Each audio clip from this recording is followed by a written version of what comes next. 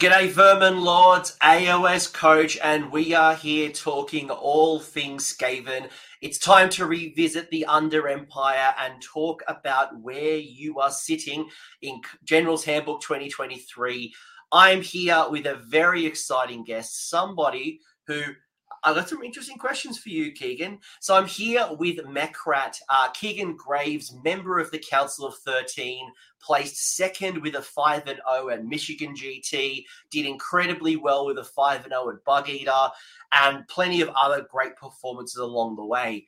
But I want to talk about Skaven because other YouTube channels, and not mentioning any names, may claim that Skaven is one of the worst armies in the game, and we are going to refute this because even though your win percentage isn't the greatest, I still think there are legs when it comes to all things Scryer and Master Clan and Pestilence and all that good Skaven-y things. But before we get into the discussion and we talk about your standings and how you're really making the most of Skaven in 2023, again, given with a bunch of 5-0s, including some big tournaments, let's introduce yourself, Mechrat. Who are you? Where are you from? And why on earth is Skaven the army nearest and dearest to your heart? Well, my name is Keegan Graves, as it says right there. I've been playing Warhammer since, I think it was 2nd edition with the Soul Wars box, the Nighthaunt Stormcast one. I started with that. Nighthaunt was cool, but as soon as I saw that there were like bipedal rats with guns strapped to their chests and walking chemical weapons platforms and stuff like that, I was like, oh, I'm all over this. Let me, please. I love Skaven. Their aesthetic is everything for me. I love how chaotic the army is, how everything explodes, hurts itself. It's so much fun. They are definitely an army that if I didn't play Gloomspite Gitz, I think I would definitely play Skaven. I think they kind of share, even when you go back to fantasy battle days, they share a very same kind of archetype, and you embrace the chaoticness and things. I'll never forget this one particular game. I think I refer to it every Skaven because it is in essence Skaven, where I literally rocked up to the table and my opponent says, this game is going to be crazy. I don't know if you're going to win really quickly or if I'm going to win really quickly because I'm going to blow up or I'm going to do a bunch of mortal wounds. But either way, we're going to have a good time. And that statement has always remained true against Skaven. I've always had a fun game. It's always been crazy. It's always had shenanigans. And win, lose, or draw, it's just been one of those enjoyable games. And why I said if I didn't play Gitz, I think I'd definitely play Skaven because they're just quirky. They're just so much fun. Yep. And there's so much character in Skaven. I don't think any army better embodies chaos, the word, than Skaven, because that is all that army is. It is chaos. Sometimes you have no idea what's going on. Well, you look at the models, right? You know, you look at Mulder and you're like, this is chaotic. Then you look at the Scryer models, and then you look at Eshin, and you look at all these different little flavors of rat, and you're like, yeah, there's something in this for me. Personally, I'm more of an Eshin guy, and if the rumors are true, and if Eshin becomes like 4th edition in Ulgu, like I think I may cross the line, and I may be that Skaven player in the end. You're like the 5th person to tell me that. If Eshin just gets updated models, I'll be all in on Skaven, man. And I'm like, I'm there with you. We got so much stuff that's still metal and resin. It hurts me. But I make it work. We'll get there eventually. GW hasn't forgotten we exist. We did get a warband, so. But it's the warband that's doing it for me. Like I look at Night Runners, I look at Gutter Runners. I'm like, yeah, like that's not attracting me. And then you bring Slinks into the picture, and you bring in all like the new assassin, and you're like, all right, I'm down for this. I'm so down for this. It's so good, and the new Pestilence warband too. Beautiful models. When GW tries with the Skaven models, they look amazing. Like the updated and good-looking Skaven models, like the Vermin Lords and the Storm Fiends and the big wagons and all that stuff, even down to the Grey Seers, they're just phenomenal. They're so good-looking. Yeah, it does make you wonder, and I've always wondered, and we're kind of deviating slightly, but that's cool. Like like that's the exciting thing, and I think about like why would I get into Skaven, and why would I want to play Skaven?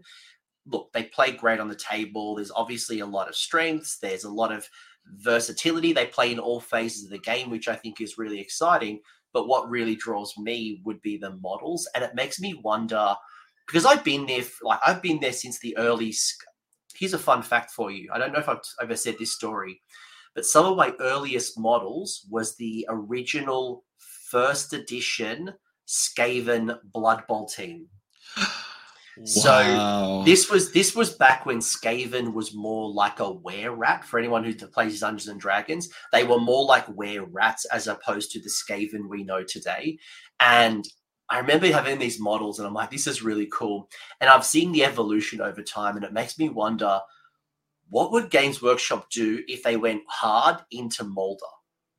Like the crazy crack science that is Molder. And like, what could you do today with the engineering techniques of Molder? Yep. Like that inspires me. I mean, we've seen this guy. We know that this guy, this is about the only good-looking Molder model that we've got. We know what GW is capable of. They just got to pull through for me. All right. I think we're both excited to talk Skaven, Keegan. I think, yes, and people can't feel that passion and excitement. I think we're going to have to turn it up to an 11. But Skaven. Turn it up to a 13, excuse you. Yeah, true. Well played. See, I told you he's on the council. I told you this guest knows what he's talking about.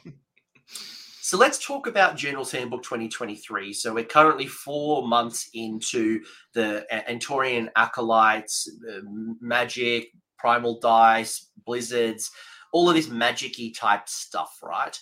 And prior to the latest Battle Scroll, and we will get to that in a second, Skaven was kind of having a little bit of a tough time. You weren't seeing a lot of top performances, and they kind of, like one of the questions I got in preparation for this discussion was, it was a feeling like a second edition or an old style book that was just losing pace over third edition. So now that we kind of in month 4, we've had a battle scroll. How are you feeling about Skaven right now and its ability to compete at a tournament? So obviously when you're talking about Skaven in terms of third edition and specifically this GHB, the first thing that comes to mind is battle tactics. Battle tactics are very hard for us. We have almost no good book battle tactics, save for the one that we got most recent battle scroll, which I'll talk about later. None of our book tactics are great. And we generally kind of struggle even with the GHB tactics because Skaven's a very violent and a very fragile army. So a lot of the ones that like require you to retreat out of combat, a lot of your stuff's not still going to be alive in combat when the chance comes to do that tactic. And our stuff is so killy. If you do like let into the maelstrom, I've found more often than not when I try to do that tactic, I've just killed everything that I've been in combat with. So I end up failing the tactic. So planning ahead for future turns in terms of scoring battle tactics is really important with us, this GHB. You can't just wing it and be like, all right, let me look down the battle tactic list. What can I possibly do this turn? You got to be really planning that out. Otherwise you're going to probably fail 2 or 3 battle tactics a game. So planning ahead is like number 1, most important, the thing that comes to my mind when you're talking about Skaven this season. Yeah, it's interesting you call that out because this season, definitely in third edition, is the hardest when it comes to the battle tactics. And you're seeing the armies that are really thriving are the ones that can dip into their own battle tactics and supplement it with General's Handbook, right? And, turn 1 is probably the hardest battle tactic for a lot of armies at the moment because there is no, like, desecrate their lands. There is no, I don't know if you remember, like, when third edition first dropped, there was, like, one that had, like, run 3 monsters. Yep. And hold hands and run. Like, hold hands. Like, there used to be, like, some really, really interesting but very easy ones.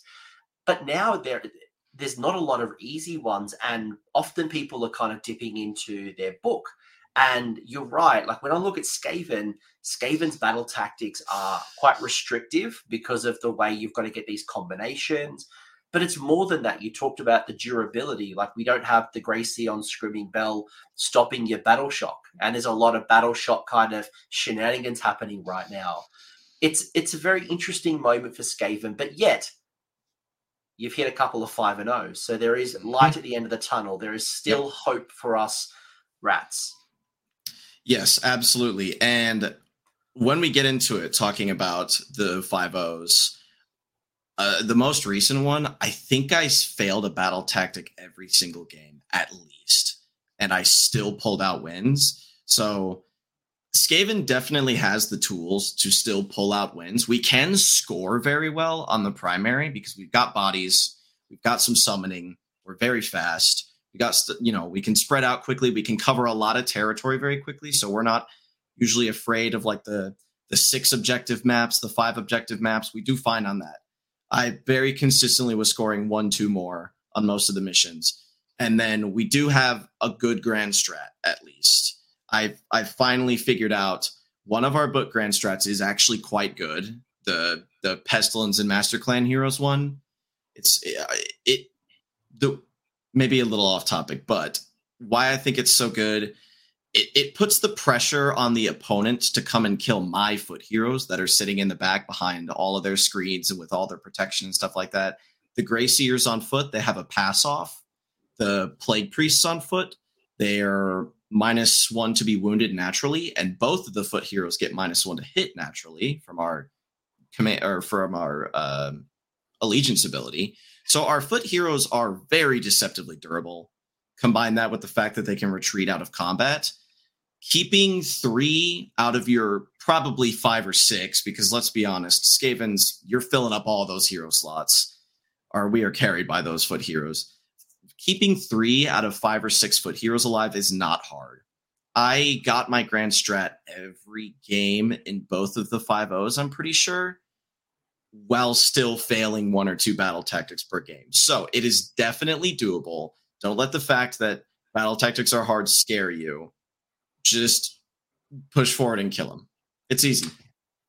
I think, yeah, maybe I'll call out that the rise of Seraphon, which we're currently seeing at tournaments, might stop that grand strat. But in most cases, you're right. It can be quite hard with the changes to Lookout Sir, being able to scurry away out of combat.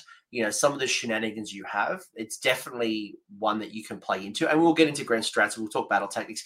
But the reason why I wanted to highlight the importance of battle tactics as well is it really needs to be a part of your list building. So when you're building a list, I often see Skaven players focusing too much on damage. They spend too many points on Clan Scryer, whether they're doubling down on Warp Lightning Cannons, whether they're doubling down on, big blocks of Storm Fiends. And yeah, they can do damage. And yeah, they can pin you in.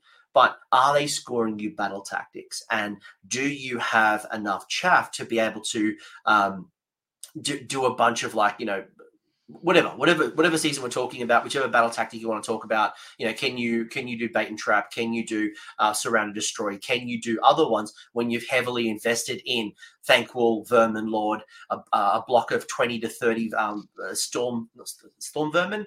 You've got these big blocks of troops, but you don't have the flexibility to be able to do things. But anyway, that's kind of like why I wanted to kind of frame this conversation up. Before we get into the new rules, and I think the game changer and kind of what the catalyst was for this discussion, in addition to obviously your great 5-0s, is let's just get into it. Stuff it. I was going to ask you a question. I was going to ask you a question. I want to get straight into it. All right. Sure. Let's do it. Couple of key things that have happened over the last few months. One, I referred to it earlier. We've had the changes to Lookout Sir. So you're still -1 to hit, but you can't be targeted if you're within 1 inch of a battle line unit and you're outside of 12, right? So yep. A couple of ways to avoid some hero sniping, which is super neat. We've also had coherency changes. So instead of coherency rules being from 1 to 5 and then kind of 6 onwards, it's now 1 to 6. So that reinforced unit of Storm Fiends, for example, has received a boost. There has been a few points adjustments. So the Deathmaster, Grey Seer on Screaming Bell, the Hell Pit Abomination all going down 20 points. The Warp Lightning Cannon and Jezzail's going down 10 points. And you've also got a new battle tactic, which is known as Flee. So, big package of change. Thoughts on it all? Is some better than others? What does this all mean to you as a Skaven player? So, the battle tactic is obvious, is huge. Having now 2 pretty feasible book battle tactics in the Pestilence one and now Flee is very big. It means that another list archetype for Skaven is now playable. This combined with the pushed into battle being gone for the Grey Seer on Bell and the Plague Priest on Plague Furnace, it means that a control-oriented style of Skaven that has enough priests to get that Pestilence battle tactic plus this new Flee battle tactic, you can kind of play a more Corn style Skaven where you're playing that control game, you're playing the objectives, you're dipping into your book battle tactics a little bit, you're just scoring, you're playing a little more non-interactively. So that is a new list archetype that is playable for Skaven. So that's pretty important. Flee is a very good battle tactic. Clan Rats can usually, if you're clever with the way you pull out when they die to make sure that they stay in combat, combined with their D3 regen at the end of battle shock, you can usually keep them alive to be able to retreat them on your turn. And one thing important I want to note about the Flee battle tactic, it's a battle line and then a hero retreated this turn. And Skaven heroes can retreat out of combat. So you can complete this battle tactic if you start the turn with just a battle line in combat. You charge a Skaven hero and then immediately retreat it. And it does score this battle tactic, which is a lot easier to do than just hoping you have a hero alive in combat. So this tactic is pretty huge for us. I did score it, I think, twice in the most recent, in the Michigan GT50, because they were playing with these new stuff. So that's those 2 covered. And then with the points changes, the Deathmaster is nice because heroes being cheaper is always a good thing. So for full Eshin lists, people who are wanting to bring like 15 bricks of Gutter Runners because you need a hero to make the battle line. So if you want to bring those 15 bricks, you will need Deathmasters. That's great for that. The Grey Seer on Screaming Bell down to 220 is pretty huge, purely just because of how durable it is. 15 wounds, -1 to be hit, 5-up ward, chance to summon a Vermin Lord. It rings the bell. It has 2 casts with +2. At 220, it's just pure value now. So you can play that if you want. The biggest one for me is the Hell Pit. Having a monster that puts out that kind of damage and has that durability for 180 points, most armies are so jealous for that. Slaves to Darkness wants him so badly. I can't believe it's a discount. Like I've had the pleasure of playing a bunch of Hell Pit Abominations over the last 12 months. I've seen the rise of it hitting the tables. And I've always been impressed. I've always been impressed by what it gives you. And yeah, like I've always this is a great unit. And now it's discounted. Mm-hmm. Sign me up. I don't want to say it's an auto include, but it's pretty close to an auto include. I would say it's close to an auto include. You can't pass it up. It does too much for how cheap it is. And with so much Gits and Soul Blight and Slanesh in the meta right now that are running tons of bricks of those little 1 wound and 2 wound dudes, that Horde Breaker attack that Hell Pit has, ooh, it's spicy. You get them. And it actually could be really helpful as well as cities start sitting the table. So cities, another low battle bravery, probably going to be high, whether it's 30 Fusiliers or 20 Steel Helms or like what I'm doing, 100 Flagellants. Like that. You madman. I already own 140. Like this is my time to shine. Like I want to run it, but like. Yeah, it's a good time. I was actually really impressed by the durability too, like being able to heal in the hero phase. There's you can bring it back, right? So yeah, there's quite a few things that you can do for durability for it. First off, you always take your first Hell Pit always gets that free enhancement. and you basically always go the 16 wounds and 4 up armor save. So you start with that. There's Mystic Shield all out defense for +1 saves, obviously. Most of the time I'm bringing Plague Priests, so Bless, throw 6 up ward on it, gives it a little bit more durability, and Bless is really easy to get with all your chanting bonuses. So, you can pretty easily get it to a 3 up save with the 6 up ward. And yes, it does have the 33% chance the first time it dies, you roll a dice on a 5 up. Surprise, it's not dead. And it comes back with a few wounds healed. That's pretty huge. And then one other little trick with the Hell Pit that I've most recently started using. I have 2 Plague Priests in my main list. One of them I've started taking Heal on because it does heal D3 in the hero phase. Heal gives it another D3. So if you spike that and it heals like 6 wounds in your turn, that's like 2 brackets up. And its effectiveness just went way, way up if, your opponent left it at like 2 or 3 wounds remaining. So it can heal a lot. It can be very surprisingly durable for 180 points. Yeah, I have found it incredibly good to pin an opponent, the durability, and it slaps in combat. It's got some Ren 3 attacks. It's got, the Flailing Fists have 6 attack. Is it like it's surprisingly what it can do? Oh yeah, it definitely is no slouch in combat. Having Rend 3 printed on your War Scroll is always going to make it pretty good. But I had it in combat. It killed Kairos by itself. It Titanic dueled and then just punched him down.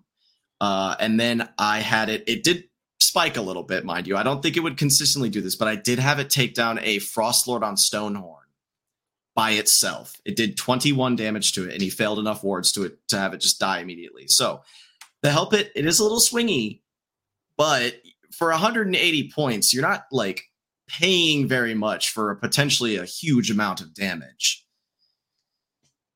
What about the Jezzails? Like it seemed like for a while we had a lot of focus on Jezzails. Like people would reinforce them, and you'd have a bunch of Jezzails. Then they kind of got, too expensive, or they kind of didn't start seeing a lot of value. But now at 110, you get 3 models. But 6s do 2 mortal wounds. That's not too bad. It's not too bad. Well, I'll tell you what really killed Jezzails was in the new book, they made them single, so you can't reinforce them anymore, and they made them an artillery as well, which now they're fighting for spots with your Plague Claw catapults and your Warp Lightning cannons. And Jezzails are really best at hero sniping, and in a meta where Lookout Sur exists and you can't even shoot the little foot heroes outside of 12 inches, Jezzails are really just like, they don't really have a role. If you're going to spend 100 and something points on an artillery piece and then bring a Scryer hero to buff that artillery piece, just bring Warp Lightning cannons. They're going to do more damage. They've got almost as long range. Jezzails are just, they're not really worth it compared to Storm Fiends or Warp Lightning cannons. They just don't have a place in the meta right now. Well, it's interesting actually, because that was what I was hoping to find out from you, was when they were at their height, it seemed like they were the hero snipers, right? You take a lot of them, go for the spike of the 2 mortal wounds on 6s, but you're right, they're competing with the Warp Grinder, they're competing with the Rattling Gun, they're competing with all of your other artillery for that shooting, and if you overinvest, then you don't have the bodies. So it's an interesting one. Like, would I take the Warp Lock Jezzails? I don't know. Like, I've seen some really good use of the Rattling Guns lately, jumping out of Clan Rats, just coming in, just obliterating and helping your durability because you've done so much damage, and now you've got some things to pin and move around the board. The Rattling Gun, I think it's good enough that you can call it not cute anymore. I think it's good enough now that you can get some good use out of it, because it is 4s and 4s with Ren 1 damage 1, but you are Scryer. You can give it +1 damage. It's like 4d6 plus 3 shots when you overcharge it. So for a 60-point model, you overcharge it and you spike and you roll like 25 attacks, give it all out attack, and you're on 3s and 4s, Ren 1 damage 2. For 60 points, yeah, it's going to blow itself up after it shoots. But if you take out a 120-point screen or you take out like a 200-point unit, that's value. Bingo, that's where I was going with this. You are trading up constantly for 60 points. You often trade up, and you know what? If it blows itself up because your roll was at double or triple of the number, it's 60 points. It goes back to when I was playing Gits with teleporting Blizzard. I'm like, okay, my 65-point Shaman, if it blows itself up, it's 65 points. But obviously I can't do that now. No. This is great value. This is value. This is good. Mm-hmm. And this is something we'll probably talk a lot about more and more as this video goes on, because Skaven is an army that likes to trade up. We have a lot of units that are very well equipped to trade up. 100%. Yep, agreed wholeheartedly. Couple of other things that we didn't quite talk about just yet, but I did refer to earlier. And thank you, by the way, for saving my skin when it came to the Screaming Bell and the Plague Furnace. That is a great quality of life change. It is. Like the fact that I've had so many games against a Screaming Bell or a Plague Furnace that's had no people around it in the late game, and the only way it could move is hugging a Gnarhole. I'm like, this is dumb. This is so dumb. Yep. And then you teleport it and it can't even charge. It was really dumb. The fact that other armies got similar, like Daughters of Cain with their blood wagons, why couldn't ours move? So they fixed that. Good on GW. Long time coming. and you're right. The Cauldron of Blood doesn't even have anyone pulling it around. Like it's just like weird telephony powering it forward. But I also mentioned the two other rules. First one, look out, sir. So you've already talked about the negative consequences with Giselles.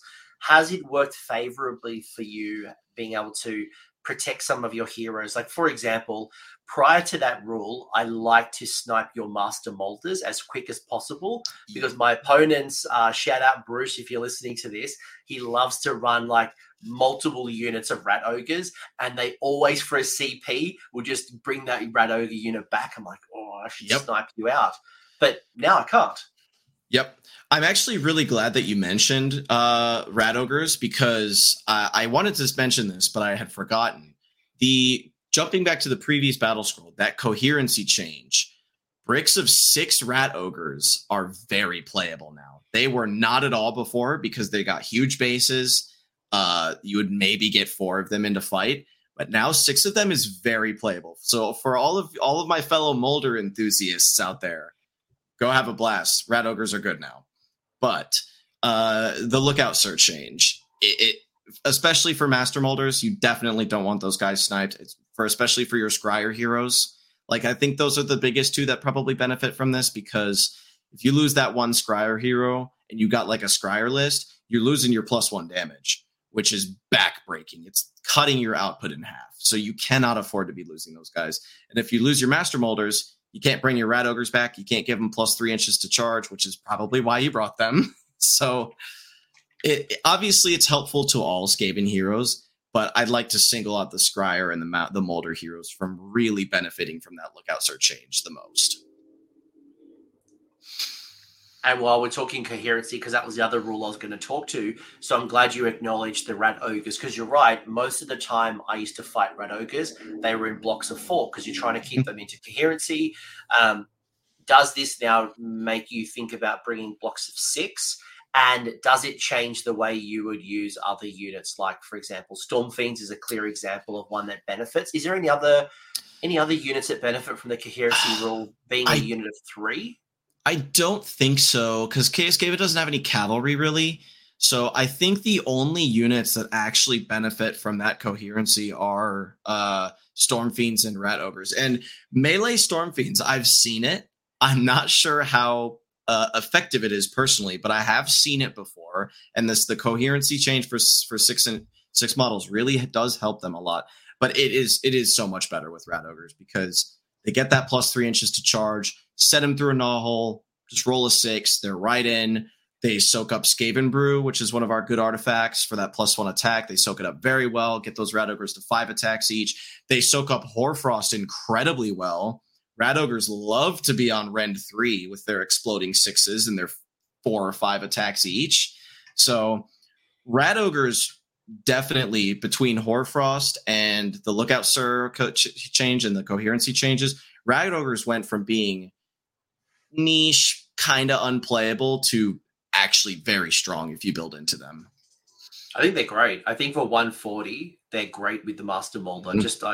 I think take more than one Master Molder, because the last thing you want to do is build around Rat Ogres, have one linchpin. You take out that linchpin and you lose half those benefits, being able to bring them back. So I always take two.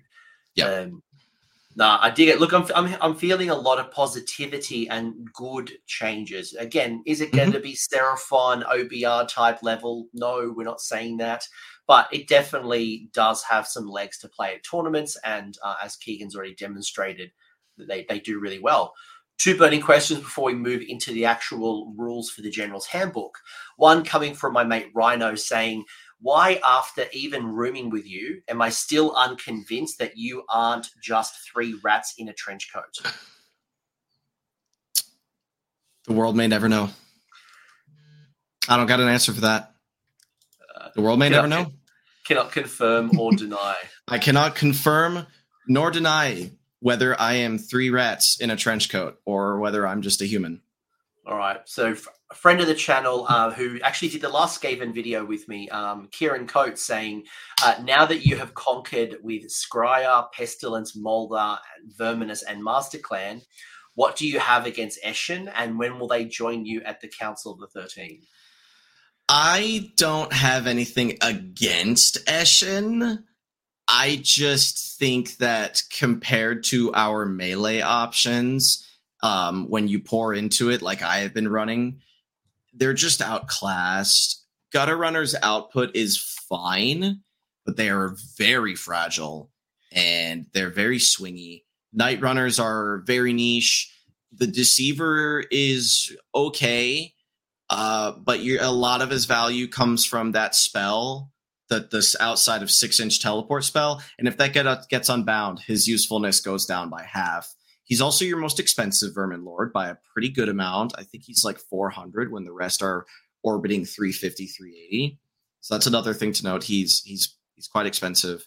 So, and then I think the Deathmaster is probably our worst foot hero still. He just doesn't do enough. Like, most of our foot heroes are bringing buffs and bringing synergy, and the Deathmaster is just kind of like a Stormcast foot hero who has this like techie jumps out of a unit that he's hiding in thing. He doesn't actually really bring much to the table. So I love Eshin. Don't get me wrong. And I think their good-looking models are sick. And I think that teleporting rats and throwing stars is awesome. I just think they don't quite have the output to compete with our more consistent and better options right now.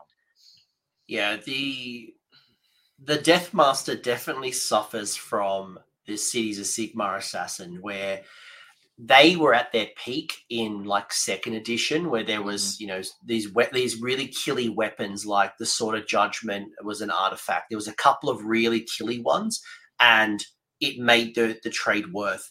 But like when you look at the abilities, for example, like, you jump out of a unit, for example, if you roll a 6 out of your 5 attacks, you'll do D3 mortal wounds, which, in my brain, I always worry about just doing 1. Was it worth this trade because he's going to get slapped? Like, I would rather this unit be like 160, 170 points and really double down on the killiness. Like, just absolutely let it go with heaps of attacks or heaps of rend or mortals on 5s. Like, make me pay for it, but make it an assassin. Like, make it a deadly assassin. Or even if he did like something like, I remember, what is it, the old Cities book, was it Misthaven with that silly little artifact on the assassin where he jumped out and then you made your thing not fight, like he stabbed you in the back. And so like some kind of like useful combat trick like that, I'd be totally on board for that. But like I said, when all of your other foot heroes are either giving you a battle tactic or being priests or wizards or giving you a buff of some kind, the Deathmaster just being this like Cities of Sigmar, Stormcast Eternals, 5 attacks, rend 1 D3 damage, he's just not worth it, no matter how cheap he is. It's the fact that he takes up a hero slot. He's just not worth it. Yeah, I would agree. I'd actually rather this unit come from reserve as opposed to out of a unit. But yeah, deep striking is great. yeah, that'd be fun. That'd be fun. I don't know. I think hopefully Skaven, given their book was one of the first off the block from third edition, and if the rumors are true that Skaven will be one of the first off the block with some new Eshony type things. I think I've learnt a lot in the process of creating battle tomes, and I can't wait to see them. Even like my experience as a Gits player, like when Gits very first come out, it was very much you play Trogs, you play Squigs, you play Spiders. They've really been able to do a really good job to combine the tribes. Mm-hmm. I think they could kind of do Gits version for Skaven, and you probably get a lot of wholesale love. Yeah, please keep the multi-clan soup lists. That's what we're here for. I don't want to play racist Scry or racist Molder. I want to have all the rats in my list. The range isn't deep enough to do it anyway. Like you really need a whole bunch of new models for each of the clans to make that work. But what does work in your favor is this Antorian Acolytes Locust, or Antorian Locust Acolytes is the battalion, which I absolutely love. Oh, yeah. Thoughts around this Antorian Locust stuff first, because most of your heroes, outside of your unique ones, outside of your Vermin Lords, outside of, obviously, Thankwall, they're all fitting into this Antorian Locust, right? You got a heap of them. Yeah. So the Grey Seer on foot, I still stand by, is one of our best war scrolls.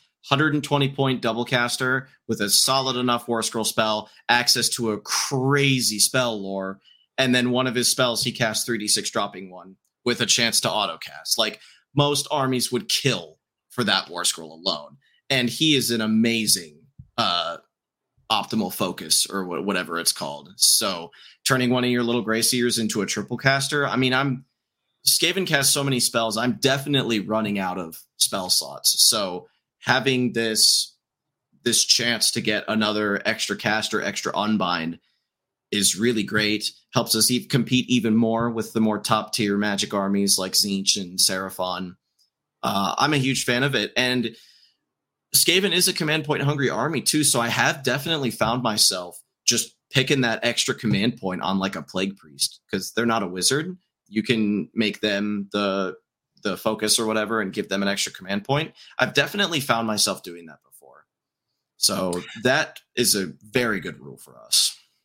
Yeah, I think the key though, and if you talk about the Grey Seer, for example, it makes me think about how much more valuable going for an extra enhancement, getting yourself an extra spell, because you're right, like 120 points for a double caster is fantastic. But you need more spells, and that allows you to cast a spell from this General's Handbook and one from your book, or obviously both. Or you could have a Grey Seer with both Hoarfrost and Merciless Blizzard for ultimate utility, or you could have multiple Grey Seers, spread out the love, and just have a lot of strong dominance from magic. Probably you want to go Antorian Acolytes and Warlord or Command Entourage, so you get the extra primal dice. But before I get too far ahead, let's talk the impacts of primal dice. So you do have a lot of magic. You do have the ability to go into the battalion. How do you play and how do you think about the primal magic dice? Are you thinking about it offensively, defensively, both? Is there critical spells you want to get off? Like, how do you think about this resource?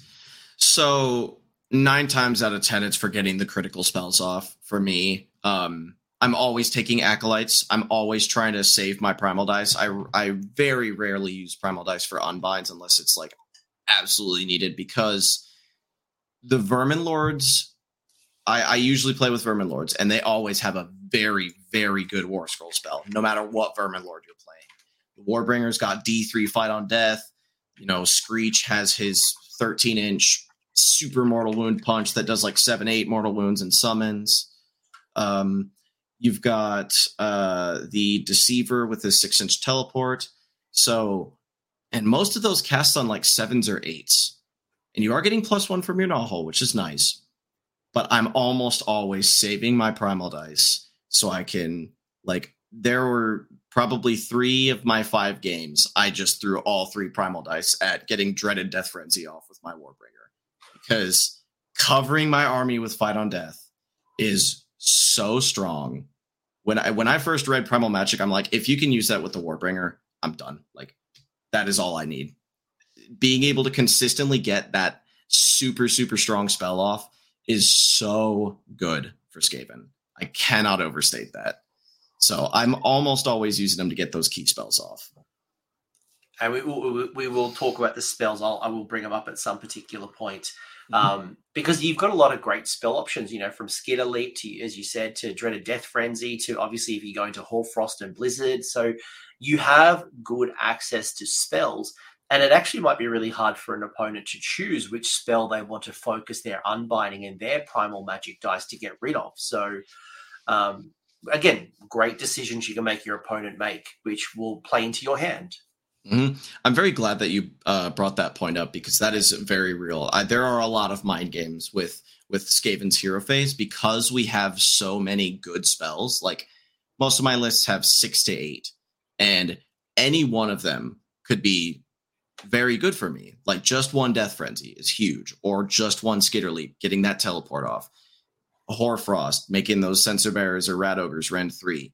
So I definitely play around with spell order a lot to try to bait my opponent into unbinding what seem like very scary spells, but then I'm waste all their unbinds and I'm able to get off my real critical important spells. So that's a very good point to make, and it's definitely very true. I do play a lot of mind games with spellcasting order.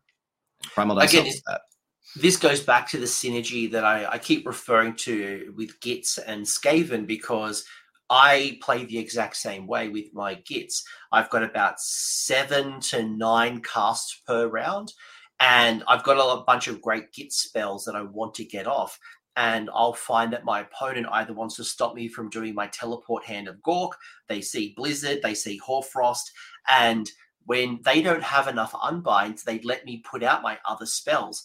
And actually, they're the ones that I probably need the most. I want to make my Squigs be able to re-roll charges with Squig Lure, because I can't give them a command point to make them re-roll. Mm-hmm. There's certain spells that I really want to get off, whether it's Mesmerize, and like, obviously this is not the Git show, but what I'm finding, and you probably find the exact thing, is that people, because they see the scary one, they'll try to allocate their resource to stop those spells. And you can also anticipate that and go, right, well, I'm going to chuck my primals there. But every other spell, especially if it's like a low casting value of 5 or 6, they just let it go through. They let it go through, and with your +1 to cast from your Nahol, cool. I'm getting off all my buffs, and that's exactly what I want.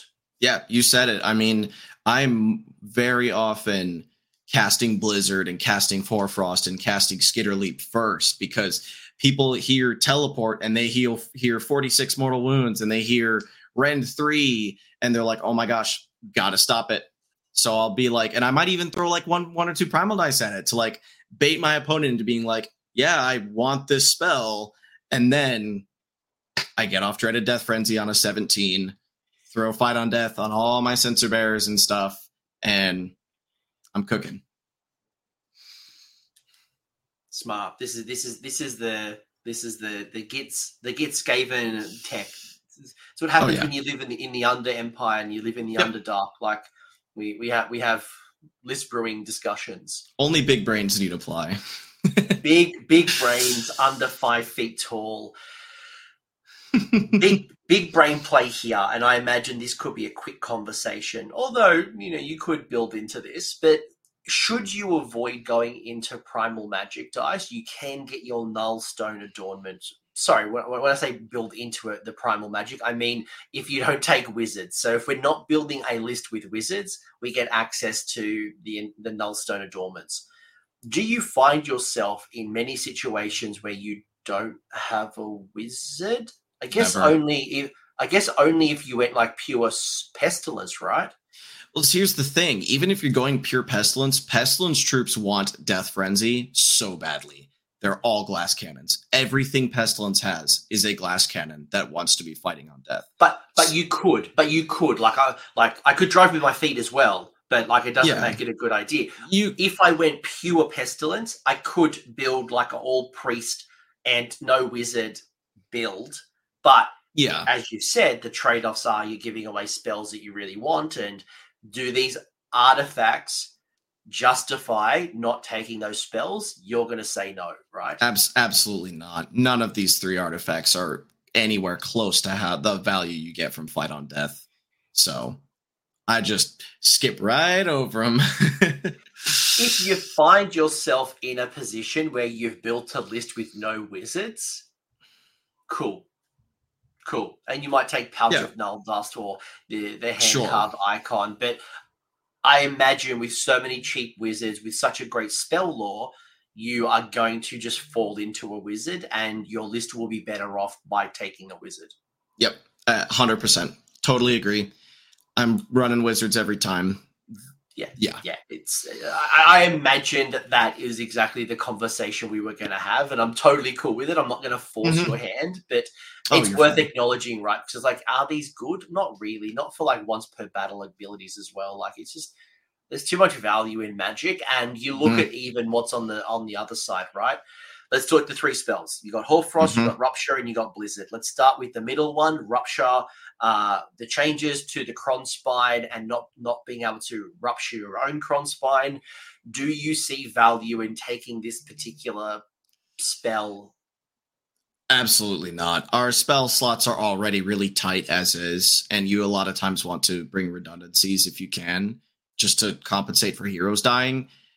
The only possible use case I could see for Rupture is if you know you have a lot of Seraphon and Tzeentch in your meta, and you're going to get cute with like dispelling the endless spells and taking the wizard, making the wizards take D3. But even then, it's a casting value of 10. Nobody's playing incarnates anymore since you can't cast this on your own incarnate anymore. I've not yet taken this in any of my lists, and I really can't see any situation where taking it over another better spell would be worth it.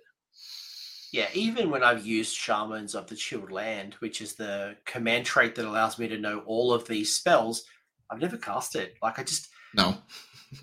Like, maybe if this was like casting value 6, and you're right, like a Seraphon player might take like Gravetide, or they take, Geminids. Yeah, I might do it then, but but against Seraphon and Tzeentch, they're probably going to unbind this spell. So they're going to stop those mortal wounds going to that wizard anyway. So kind of seems redundant. Yeah. Not a spell that I care about very much or ever play. Let's talk Blizzard next. So Blizzard being the 4d6 mortal wound scary ability. You didn't... you can't use Skitter Leap with Blizzard now, so you obviously can tell... Yeah, like that rules, that's gone. You can obviously teleport with Gnarhole, but Gnarholes happen in the movement phase as opposed to the hero phase. So that rule doesn't change for you. You can't Gnarhole then Blizzard, but you are setting up your next turn. How do you feel about Blizzard, and is it a powerful spell for you? Is it a great supplement to avoid Scryer if you're not natively taking a lot of Scryer units? Like, how do you look at this particular spell? I still bring Blizzard in my list. I still have it sitting on one of my Grey Seers because generally I play 2 Grey Seers usually. One of them is sitting in the back casting buff spells, Fight on Death, Hoarfrost, stuff like that. One of them is up front, following the Vermin Lords along, and it holds Blizzard. And the amount of times that just having that Grey Seer sitting right behind the Clan Rats in my front line, somebody gets within 12 of it. Like, I still cast Blizzard quite often. I think I cast it every game still at the most recent GT. It's very much still a spell that you can get a lot of value from, and especially near the end of the game, once you've lost all your stuff and it's Clan Rats and Grey Seers, skittering around trying to score points. Having that Grey Seer that can still punch something off the board if he needs to, it's very big. And then one other cute little thing. If I don't have any Primal Dice, just for a Hail Mary option, throwing that 3d6, trying to fish for a 13 autocast for Blizzard on the Grey Seer. I've done it before. So it is a decent Hail Mary option. And it's just a nice to have. It's another tool in the toolbox, the way I see it. We have a lot of mortal wound output in the hero phase already, and this just adds to it. And it's just another reason for people to not want to get close to the Greyseers because one of them has Blizzard and you could pay for it. Very,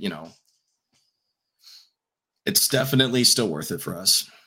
Yeah, with the Warpstone token, which is the ability that Keegan just referred to, once per turn in the hero phase, you can do a 3d6 roll. You can't re-roll it, you can't modify it. So that, I guess, pros and cons, right? But yeah, it's not a bad little one. It's not a bad little one, especially if you've spent all your primals and you tell your opponent you can do a 3d6 cast. That might scare them enough to put extra resources into spells, or it might come off. Yeah, and I think, especially if you're away from your gnaw hole and not getting that +1 anymore, the average on 2d6 is a 7. The average on 3d6 dropping the lowest is like a 9 or a 10. It's a 10. It's a 10 average. So it's much better. And then there is that chance if you roll the raw 13 on the 3d6, it auto-casts, cannot be unbound. So that is always, it's random. You can't rely on it. But when it does happen, it's big because autocast can't be unbound. It's very strong. The only downside is a D3 Mortal Wound kickback, which you're probably in range of your clan rats to pass off to them anyway. So it's a very good ability. Find myself using it quite a lot, even with the cons of it not being able to be re-rolled or modified. Like I said, especially once you're away from the gnaw hole, it's very good. I mean, it's a nice little Hail Mary with Blizzard, but really, like, if you think of the 3d6 average as 10, it's a great way to consistently get Hoarfrost off without having to worry about primal magic dice, right? So you're more likely to get that off. Okay, cool. Blizzard, good spell, 46 mortal wounds, good deterrent, good killy piece. Obviously has a lot of great benefits. And the fact, again, the Greyseer can take 2 spells, or has the ability to cast 2 spells, means you can still do Skitterleap, Death Frenzy, and still have a Blizzard up their sleeve. And I found it can be a great deterrent. People don't want to come into 12 range, and it'll be a deterrent from people thinking about, if I charge and I can't get into this unit, I'm probably going to be on the receiving end of a Blizzard. And that psychological damage is, you can leverage it, or it actually can happen, or people go, oh, you know what, I can't afford to lose this because it'll, I'll lose my battle tactic or my grand strategy, and they might not charge you. Psychological damage is a good point. Skaven definitely has a lot of that. We have a lot of stuff that sounds very, very scary and is very, very scary. So it's a good point to bring up, and Blizzard helps with that a lot. Depends on what dice roll you roll in that Warp Lightning Cannon. Oh, yeah. All ones, all day. The peaks and troughs, is it the sixes or is it the ones? I love it. I love it all day long. Let's talk Hoarfrost. Let's talk about probably the spell that we love. And so you can obviously modify a hit, wound, or rend characteristic. Where have you found the most value out of Hoarfrost? So there's a lot of things that Hoarfrost is such a good spell for us. I cannot overstate that. We have so many models with like rend 1, damage 2, or hits on 4s, or something like that. And we have so many models that have a lot of attacks too, that just like, I've even seen people do stuff with clan rats. Like, you get your clan rats, you get your Claw Lord, you Claw Lord them for +1 attack, you Skaven Brew for +1 attack, then you Hoarfrost. So you got clan rats with 3 attacks each on rend 3. Like, Skaven loves this spell. But personally, in my list and in my experience, it's very good with Censer Bearers. Censer Bearers have a lot of attacks with damage 2. Get them to rend 2 or rend 3, they do bonkers damage. It's really good with the Hell Pit because he's got that 1 attack that is 6 attacks, rend 1, damage 3. Boost that rend up a little bit. He's good on Screech Vermin King because Screech Vermin King, one of his profiles is 8 attacks, rend 1, damage 2. Boost his rend up a little bit. There's 1,000 ways to use this spell in Skaven. I tell you my favorite. Rat Ogres. 4 attacks, 3s, turn that into Ren -3, or even turn the wounds to a 2, right? So all an attack, hitting on 2s, wounding on 2s, Ren 1 for 2 damage, or Ren 3 if you spike the rend, and you get exploding 6s. So then you get even more attacks. So with the coherency changes, the points discounts, they got a discount, right? Like this is stonks. I don't think so. And even better, actually, the little crack the whip ability from the Master Molder, it gives them +3 to run and charge, but it also gives them +1 to wound. So with just that ability, you're already getting them 3s and 2s. So when you're casting Hoarfrost on Rend Ogres, if you roll the 1, make them hit on 1s. Otherwise, give them more Rend. You're always going to get some value casting it on Rat Ogres. So if you're playing Rat Ogres, this spell is an auto-include. Yeah, I forgot about Mr. Whippy's +1.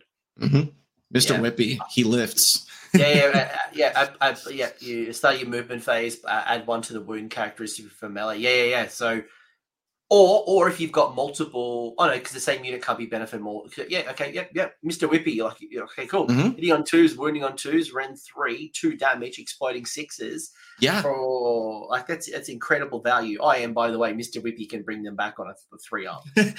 The Master Molder is, if you're playing Molder, I mean, you got to have at least 2 or 3 of them. They're so good. But yeah, this Hoarfrost it's amazing with all of Skaven, but it is definitely huge with Rat Ogres, and it's huge with Censor Bearers, because Censor Bearers, you can get them to 5 attacks each very easily.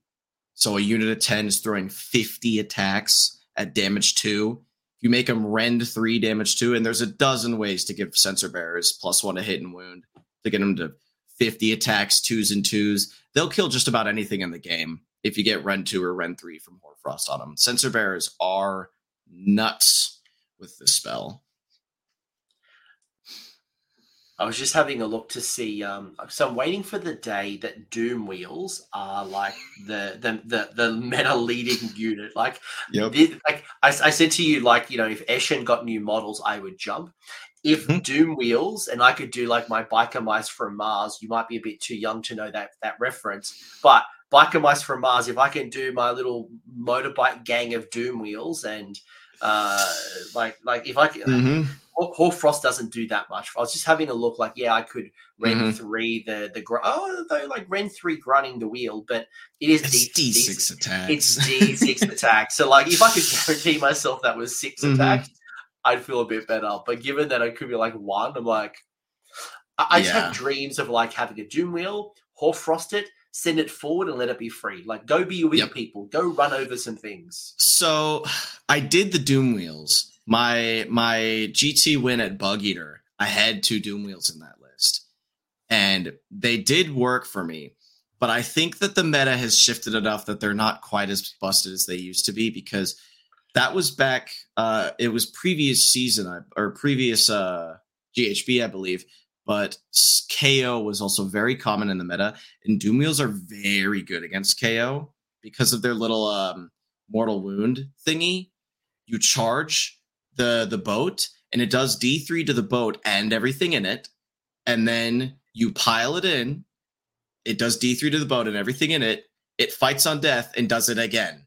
So you do 3D3 to the boat and everything in it with a Doom Wheel, and then with 3 claw steps ahead, extra piling in, you can get even more value out of it. So Doom Wheels is a very big brain. They're a very big brain unit. You got to get tricky with all your pile-ins, but you can get a lot of mortal wound out of them. So if you want to play Doom Wheels, coach, go for it. They do work.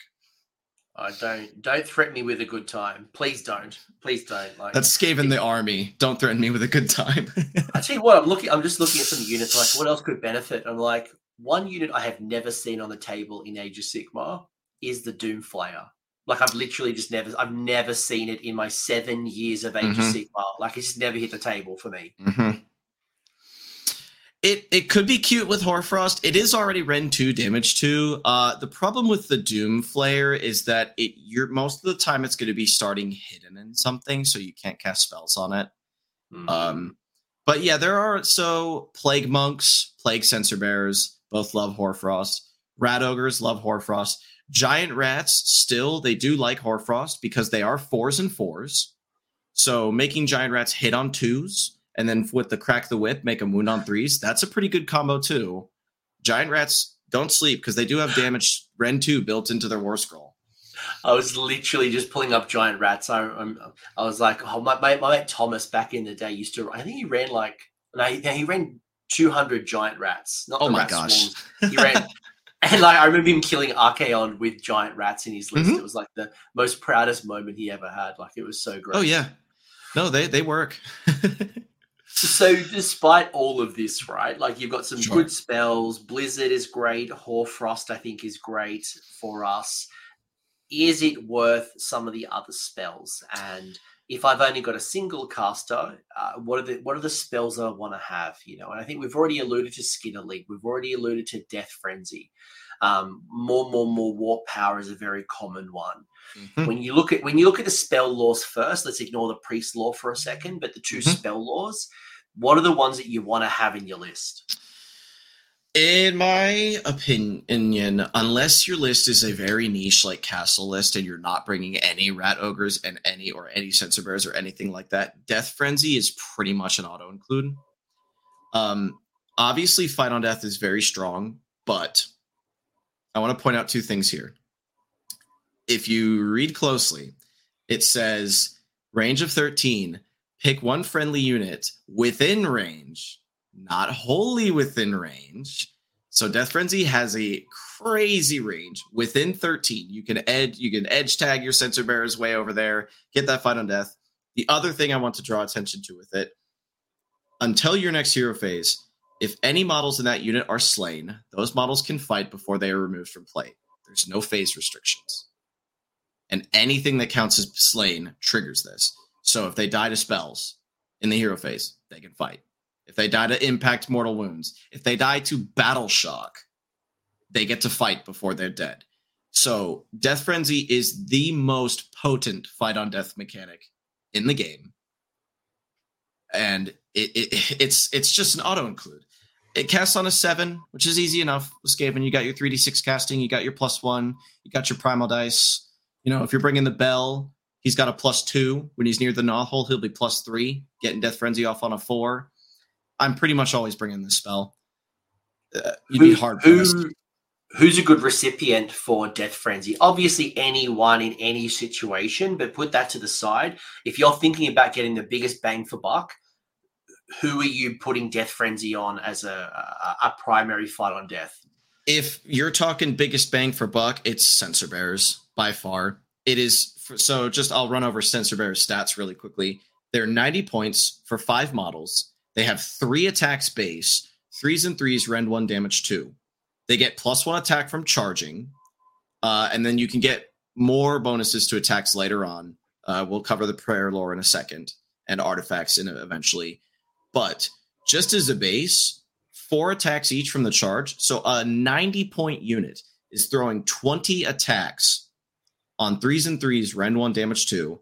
All out attack 2s and 2s. Censor Bearers have a way to get +1 wound built into their War Scroll. If the unit of Censor Bearers is wholly within 18 of a Plague Monk unit, they get +1 wound. You have command abilities that give them +1 wound. So it is very realistic that you can get Censor Bearers to 2s and 2s for 90 points.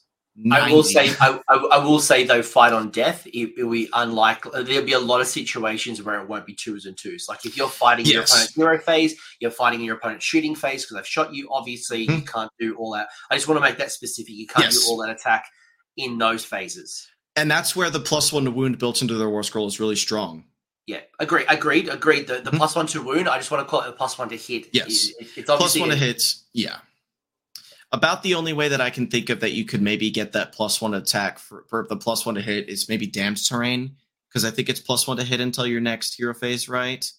Yeah, I think that's the only. But yeah, you're probably going to be 3s and 3s fighting on death, which is still big.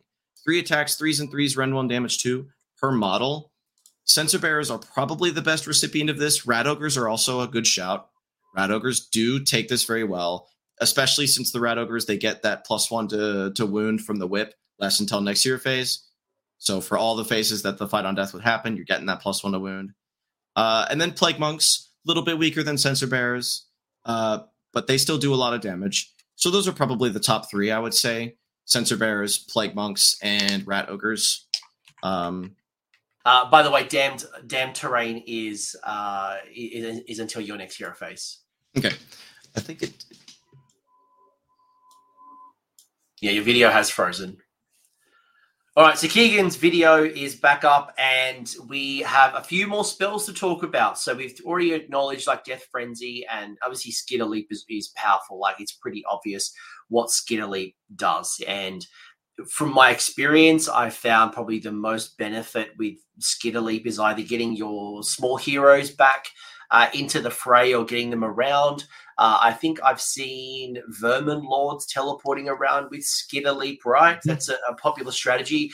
Is it another, given that Thanquol can no longer take advantage of the Longshan, the Soul Seeker Endless spell, are you finding Thanquol is good for Thanquol, or are you actually finding your list drop off Thanquol completely because of that change? So, unfortunately, Skitter Leap is capped to 13 wounds or less, and Thanquol has 14.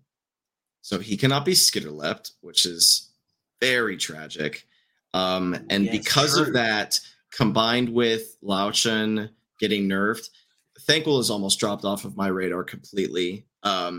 He just... Now he's kind of like a one-trick, hey, I have +4 to cast and unbind when I'm standing near the gnaw hole. And if you get close to me, you're going to get mega blown up. But the only 8 inches, it's fairly easy for people to just redeploy out of his warp fire range, and it's fairly easy for people to just avoid him when they're charging. So Thanquol's kind of, I don't really play him much anymore, and I can't see any situations. He's also 430 points. And most of the Vermin Lords are like a good 70, 80 points cheaper than that.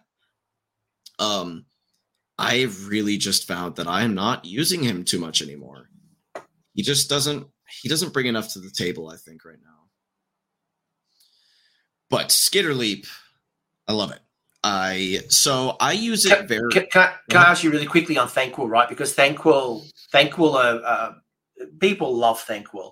Mm-hmm. Is it a points thing? Is it he doesn't offer things on the board that you need right now? Because obviously the mortal wounds from his brazier blasters were very valuable. He's got the ward save. There's obviously a lot of things that Thanquol brings. Is it just overcosted, and some of the things like losing the Longshan and Skitter Leap change? Like, Skitter Leap doesn't allow you to do things, like he's just too hard, I guess. What's the thing behind it? So he's a lot more difficult to use offensively now without Lao-Chen. And he's really hard to use offensively with the projectors now because he only moves 10. Just, if he's far enough away, just a simple redeploy gets you out of the range of the Lao-Chen. So, like, I mean, even already, he can only go within 3 inches. So if you roll a 5 on the redeploy, so there's a 33% chance that a redeploy just protects you from Thanquol's devastating shooting attack. So then why don't we run him with the melee? You don't run, maybe you run the full braziers, so he punches really hard. So he's got 8 attacks at Ren2 damage 3. That's fine, but then he hits about as hard as a Warbringer, and a Warbringer costs 380, I think. So 50 points less than Thanquol is, just as durable as Thanquol. 13 wounds, 5 up ward, 14 wounds, 5 up ward, pretty similar. He's faster than Thanquol. His spell is much better than Thanquol's. Thanquol's War Scroll spell is pretty terrible. And like, it's kind of like an all of the above for reasons for not bringing Thanquol. He's a little bit too expensive. He just doesn't quite bring enough to the table because your hero slots are already super packed as is from bringing Vermin Lords and Braziers and stuff. He just doesn't quite do enough, I think. It's the delivery mechanism was always seemed to be the crutch, right? That if you get Longshan off, you can really take advantage of the brazier attacks. As you've said, like, a good redeploy will allow me to get her out of those ranges. But then if you're building into melee, I guess the challenge is, to your point, is it better than a Vermin Lord? And I think it's a really good question. And I think Mm-hmm. for a lot of third edition, Thanquil has always been the auto-include over a Vermin Lord. And a Vermin Lord would be in addition to Thanquil. Now you're in a real conversation is a Vermin Lord with the customization better, or running a double Vermin Lord if you want to run. And I think the answer is what I'm hearing, yes. Yeah. And another reason I actually just thought of is the meta shift. Thanquil's Hordebreaker attack was really, really good when we were seeing lots of gets and lots of, like KO 15 Thunderers, when we were seeing lots of Khorne summoning huge amounts of Bloodletters, seeing tons of Soulblight everywhere. Obviously, we are still seeing Soulblight a lot, but we're also seeing Suns a lot more. We're seeing OBR a lot with Immortus Guard. We're seeing the Khorne that we're seeing now, in my experience, it's a lot more like multiple Bloodthirsters and Blood Crushers and some of the more elite stuff. He's obviously, his shooting attack is still really good into Soulblight and really good into Gits if you do run into them. And once Cities drops, maybe you can see some value there. So maybe once Cities infect, new books come out, maybe Thanquil has a little bit of a comeback. But right now, the way the meta is, he's really only good into like Soulblight. He's really good into Soulblight, but I'm not spending specifically zombie spam. Like people are building other versions of Soulblight. So I wouldn't say it's just like an auto win against Soulblight, but definitely if you're struggling to kill zombies or you've got a bunch of skeletons with their recursion, you build into that. But I think you've acknowledged my point, which is that the Vermin Lord is probably just better and more utility than Thanquil. Yep. Yeah, absolutely. I would take a Vermin Lord basically every time over Thanquil. What about the priest stuff, right? So we kind of know more Warp Power is great, Skitterling's great, Death Frenzy's great. I don't really see a lot of Scorch, Chain, Warp Lightning. Oh, I've seen a couple of Chain Warp Lightnings, but it's a very low priority spell. Warp Lightning Shield, again, low priority spell.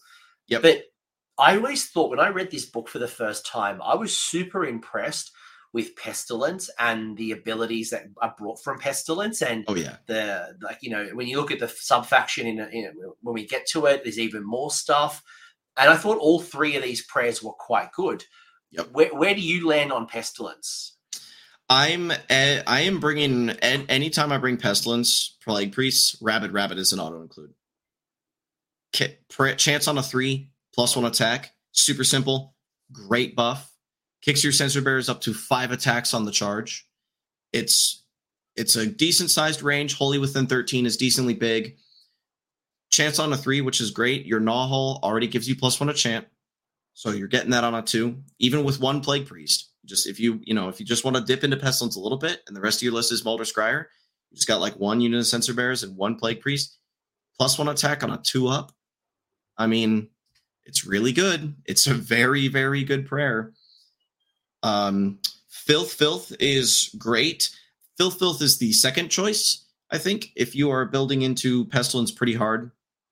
That on-demand +1 to wound, great for Sensor Bearers, really great for Plague Monks, because Plague Monks hit or wound on 4's base. But that's just another, in combination with the Death Frenzy, fighting in any phase. Filth gives you +1 to wound until your next hero phase. It's great for consistency across the board. So, it's a great one to have.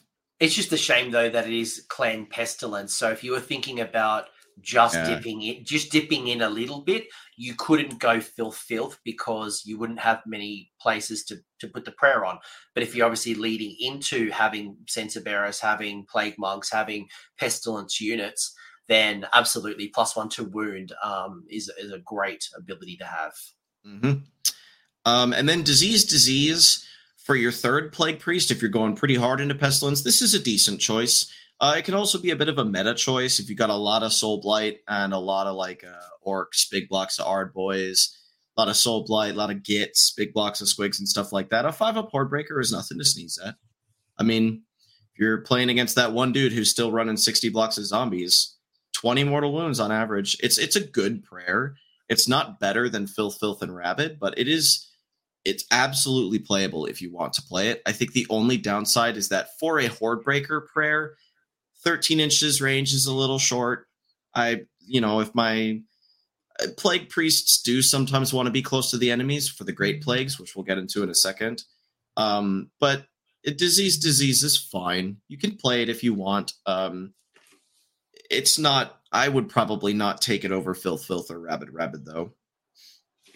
Yeah, fair. Absolutely. And look, you know what? If you're building into Pestilence, you'll probably have all three, or you'll have just multiple versions of Filth or Rabid. And maybe we'll get to that when we go into a little bit more Pestilence. But so far, Rabid and Filth probably the two stronger of the prayers, or you're finding? Yep, I would agree. That Rabid is the best. Filth is close second. Yep, love it.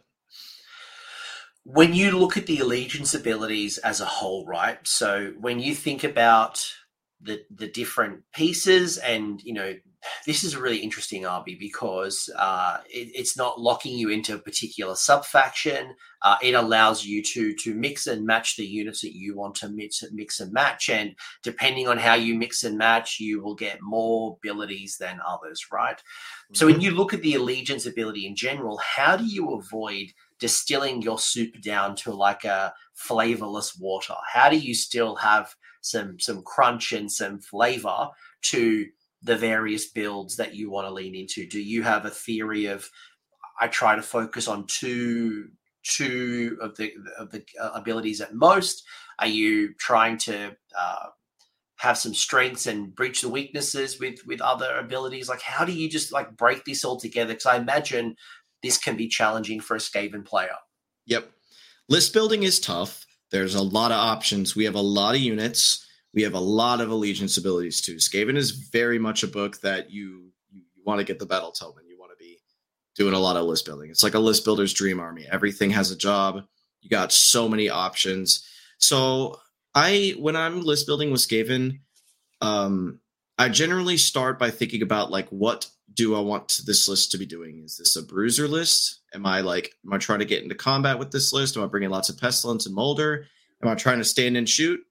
Am I trying to bring lots of Scryer stuff? Am I doing like a mix of both? What Allegiance abilities do I really need access to here? Because across the book, you've got this kind of pattern where you get one Allegiance ability for having one of the clan heroes. And if you bring 3 of the clan heroes, you get a super upgraded version of it. Obviously, that's great for themed lists. Like if you want to go hard into Molder, you just bring a bunch of Master Molders and stuff like that. Most of the, spoiler alert, most of the upgraded abilities are not amazing. There's not a ton of scenarios where you'd want to bring 3 of the same clan foot hero, except for the one that you have up here, which is 3 claw steps ahead. What about Pestilence? I feel like Pestilence is another one that fits in that category. It's a Pestilence. The thing that's great about Pestilence, and it's really good. Pestilence is really good for list building because you don't have to have 3 Pestilence heroes to get that value. You get it with just 2.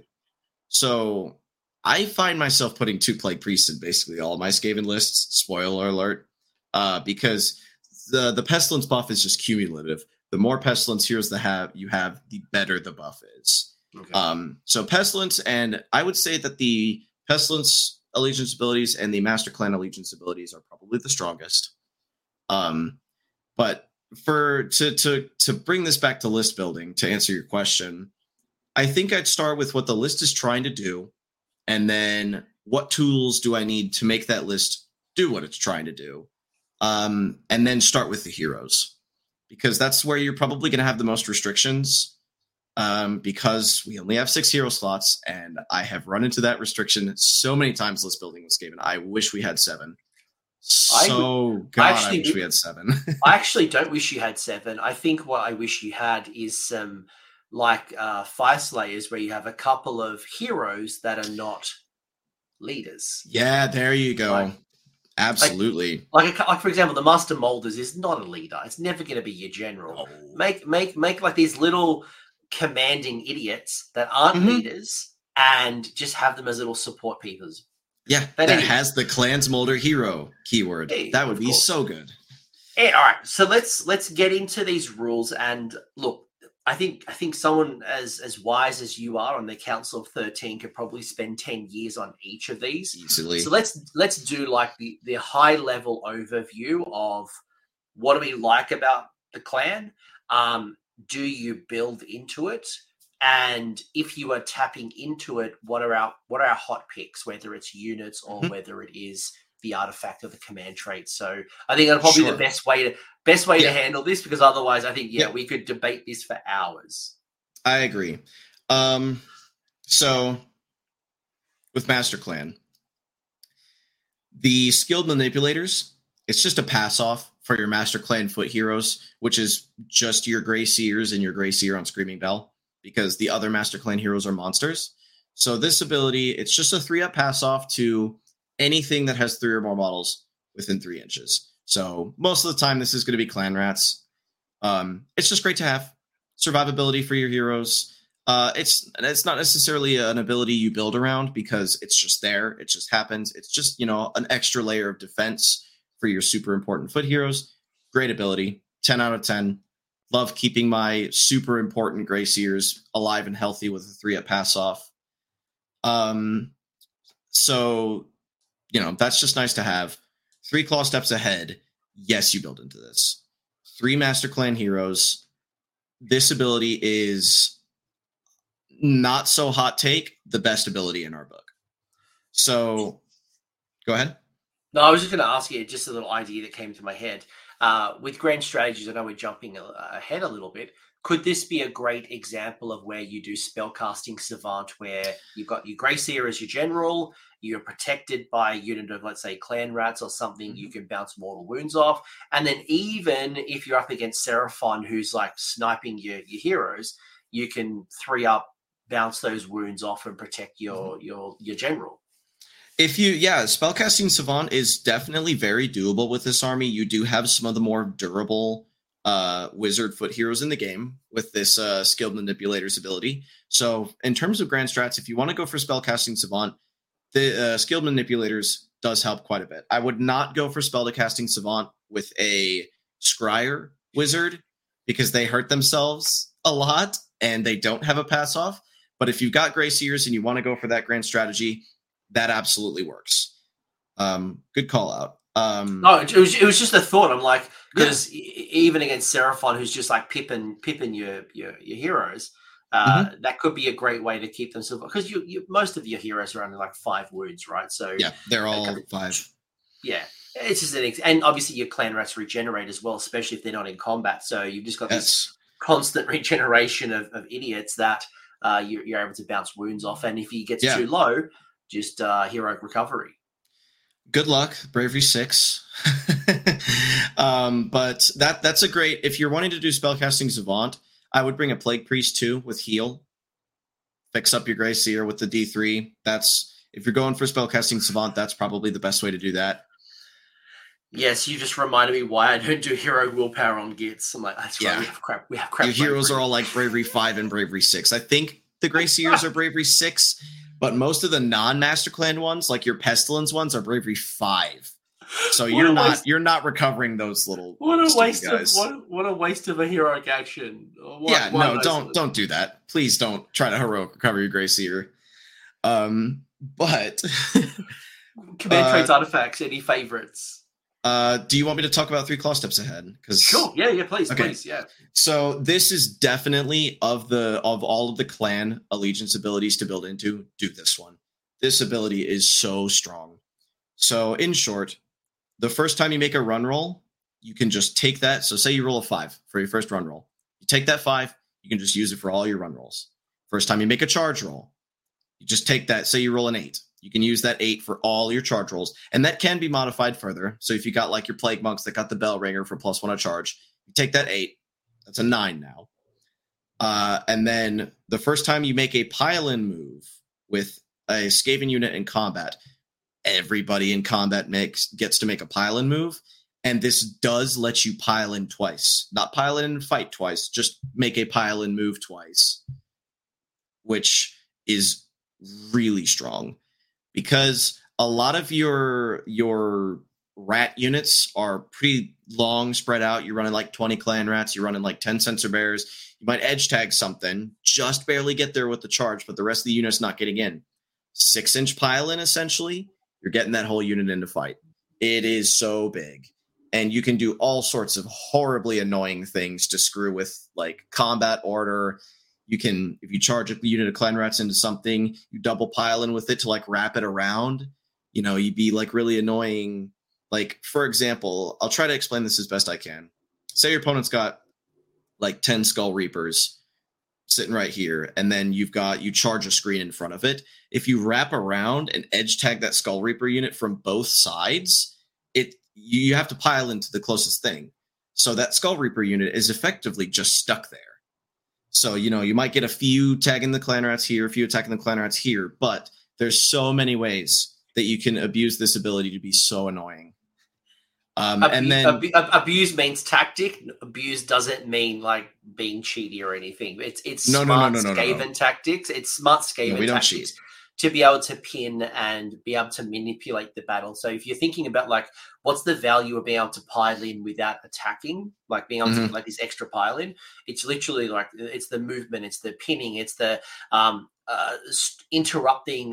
The opponent was going to, you know, pile in here and move models here to get more models in, but actually by doing it this way, you can stop the amount of attacks coming in. And you know, you might be able to stop an opponent moving onto an objective with their pile in to get extra bodies on the objective. And there's a lot of things that you can do with this. Yeah, no cheating, but this ability does feel very oppressive sometimes. And then call back to the second part. The first time you attempt a charge roll, you can use it for all your charge rolls. This ability makes like skitter leaping 9 inches out and then fishing for that 9-inch charge very consistent, because you essentially get 3 tries at it. You get your first unit, you like charge some clan rats or something, you try for the 9, and then you re-roll if you fail it.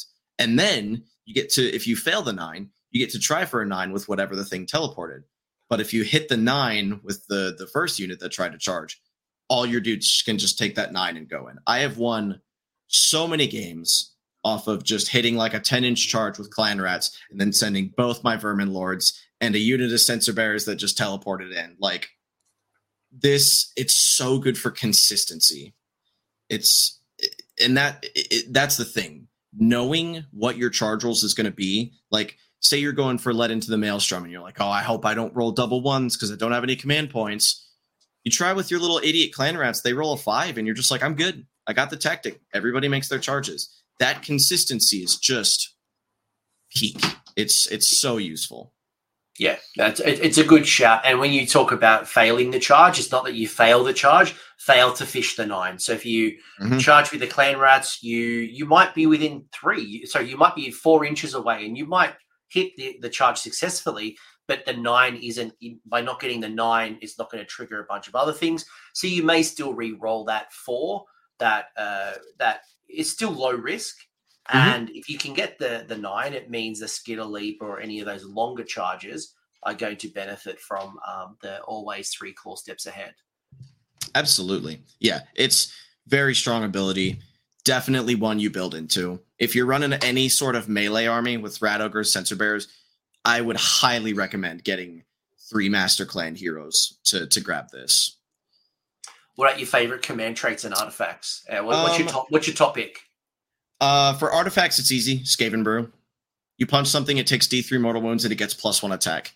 Super good with rat ogres because they're 6 wounds. They can easily take that D3. You punch them for D3, and then the Master Molders just whip them to heal them D3 again. The Master Molders can heal your Molder units in the hero phase. So rat ogres love Skaven Brew. Sensor bearers do too, especially if you're running a unit of 10, because you can afford to lose one. You lose 1 sensor bearer, but you're gaining 9 attacks. My camera might have died again, so I'm just going to stop it and continue on. Let's keep going. That's all good. So Skaven Brew, great for your rat ogres as well as your yeah. It's great for plague sensor bearers. It's great for plague monks. It's great for even giant rats. Like any any of your little foot, like even storm vermin. If you run a brick as 30 storm vermin, there's a million, units in the Skaven battle tome that would love just a free +1 attack. And it's not clan keyword locked. It's just any Skaven unit, give it +1 attack. It's very, very good. What about the command traits? For a command trait, normally I would say Master of Magic, because rerolling all your casting, dispelling on binding rolls is very good. But while primal dice are active right now, you can't reroll and then add primal dice. So in this season, I would probably say Diabolical Schemer, because blocking commands is strong, and it also gives you a command back if you hit this. So if you want to go for like a castle list, you got your Grey Seer on Screaming Bell sitting in the middle. You throw Diabolical Schemer on it. It's got a big old base, got a big old 13-inch aura of 5-up, no commands received. Now, it is a 5-up, but, I mean, there's a lot of OBR, there's a lot of Slanesh, there's a lot of armies right now that are issuing, 3 or 4 commands a turn. You're probably going to block 1, maybe 2 of them, so it's just free value. So if you want a Master Clan command, like general, I would probably say Diabolical Schemer right now. I still don't hate Master of Magic on this hero, because you're right, you can't add primal dice with the reroll, but you can certainly, as we talked about, if you're getting 9 casts on average in your army, then guaranteeing 1 or 2 through a reroll. You might have. You talked about Skitterleap. You talked about all the other spells that you've got. You might get those off more consistently and put some of those Hoarfrosts, those blizzards, those higher casting values that you might want to put your primal dice into, just not on your general. Yeah, absolutely. Master Magic is still very good. Both Diabolical Schemer and Master Magic are absolutely playable. There is a better command trait, which we'll get to later, I think, than both of these. But if you want a Master Clan hero to be your general, both Master Magic and Diabolical Schemer are great options. Wouldn't fault you for wanting to play them. And obviously you don't have to take a Master Clan general, so you can tap into some of the others. So same kind of format, like high level clan molder. What do we like about this? Obviously you've got the big Hell Pit Abomination list here that's literally in front of you, taking up half the screen. So we know Hell Pit Abominations have gone down in points. We've already spoke about how we both like the Hell Pit Abomination even before the discount, and now you get an allegiance ability to make it even better. Yes, absolutely. So prize creations, absolutely great, because you don't have to take the Master Molder to get that mutation for your first Hell Pit. So you can take just one Hell Pit, throw it into your list, and you do get to pick one of these mutations, which is awesome. The best one is definitely Tough into Sinews. The Hell Pit base is 14 wounds on a 5-up save, I believe. So kicking it up to 16 wounds on a 4-up save just gives it so much more durability. So it's definitely the best one. As far as a second choice, if you really don't want to go Tough and Sinews, I would say probably Backup Organs. Getting a reroll for that Too Horrible to Die, which is the first time it dies on a 5-up, it actually comes back and heals some. A reroll for that, I would say that's probably the second best one, just because it's helping your durability a little bit. Now, with this, you can build into it, get 3 Master Molders, and then you can have mutations for every Hell Pit in your army if you're a Mad Lad and you're bringing 4 Hell Pits. But I think that's probably a bit more of a cute list than a good list, but it's an option. Yeah, I haven't seen too many lists where you've got 3 Hell Pits. Obviously, you can. Doesn't mean you probably should, but you do. Right. I'm not here to yuck your yum. No, we're not here to judge. But like if I'm building a competitive list, I don't mind Lumbering Behemoth as another one, getting a consistency to the movement. So I think if Lumbering Behemoth just said this unit has a move characteristic of 7 and ended there, it would be amazing. But the fact that charge rolls for this unit are automatically treated as 7 is, I find it's more of a detriment than a buff, because there's a lot of times where I'm getting it within 8 inches or 9 inches of something, and I land that 8 or 9 inch charge with my 3 claw steps, and I'm like, oh man, I could send this help in right now, but this Lumbering Behemoth ability would block me from doing that. So it's up to you. If it can sometimes be good, but I do find that the charge rolls are automatically treated as 7 can sometimes be a detriment. It can be good and bad. It can, because it's not elite, so it can't issue or receive its own command. So if you try to set up a charge, you fail that charge, then you can't really re-roll it without being babysat. But I also hear your counter argument that if you go for the long bomb charge and you have that 9 for the Master Clan rule we just spoke about, then you've shot yourself in the foot. Yeah. If you're bringing multiple hell pits and you're building into them a little bit and you're getting multiple mutations on each of them, I would definitely take Lumbering Behemoth on one of them, because consistency for what your one hell pit, maybe that's like just on its own, that's pretty nice. But but if you're just bringing one hell pit, I think Toughened Sinews, you're basically going like 99 out of 100 times. Yeah. I'm saying Lumbering Behemoth as an extra. I'm not talking about number one choice. Number one choice absolutely. is Toughened Sinews or backup organs. Agree wholeheartedly. Agreed. What about command traits and artifacts? For command traits, the only one that I would really do is Cunning Mutator, I think, because it gives you consistency for bringing back those Rat Ogres. If you're building into Rat Ogres, I take Cunning Mutator. If you're not, and you're just playing a bunch of Hell Pits, you definitely do Molder Supreme. Get that +1 to hit and wound on all your Hell Pits close to that guy. But I probably would not make your Master Molder or your General. He dies too easily. I would probably just skip over these. I would wholeheartedly agree, and the artifacts don't really stand out for me. Lash of Fangs is pretty bad. Foul Hide is a detriment because you don't want your guy to be wounds 10, because then he doesn't benefit from Lookout Sir. Rabid Crown is fine. Free +1 to hit is nice, but you're probably not taking this over some of your other artifact choices from other clans. If in a future version we get a whole bunch more Molder, I think maybe we revisit some of this stuff. But right now, it's just there's not enough gas in this to build a heavy Molder list, which is why I'd want to invest in artifacts and command traits. Wholeheartedly agree. My favorite is Eshin. So would I build around Eshin? No. Would I bring a couple of would I build a couple of units in my army to bring mobility, some mortal wounds, and some neat little tricks? Yes, I would. Where do you stand on Eshin and some of the rules here? Are you taking 3 Eshin heroes? The Eshin ability as it stands, pick one enemy hero and all your Eshin stuff gets +1 to hit and wound against it. And it is for all attacks, including shooting, which is where most of Eshin's damage does come from.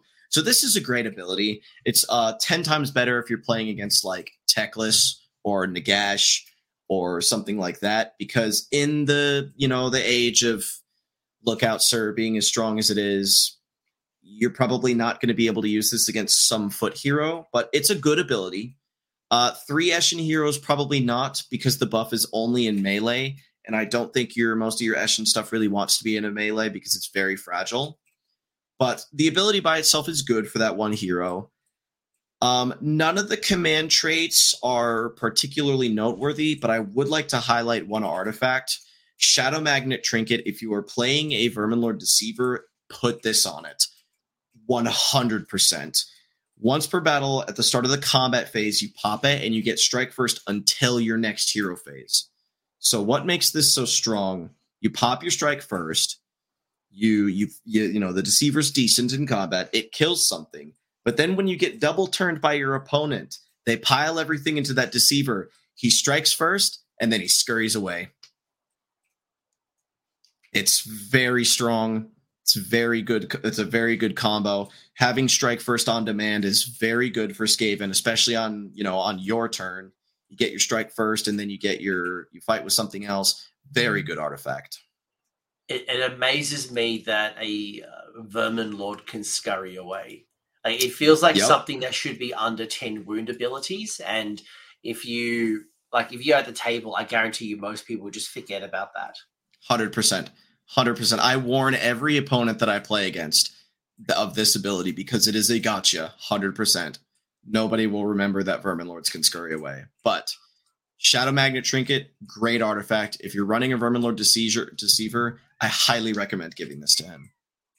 I have seen some really good use of the Master of Vulnerability, and I know you said that they don't want to get in combat because they're fragile, but when you have a bunch of shooting attacks and then go in for the charge, whether it is using slinks, whether it's using a hero in addition with some night runners, I have seen a couple of mortal wounds, if you can position them correctly, chip away, take some wounds off the hero, and then get into combat and finish it off.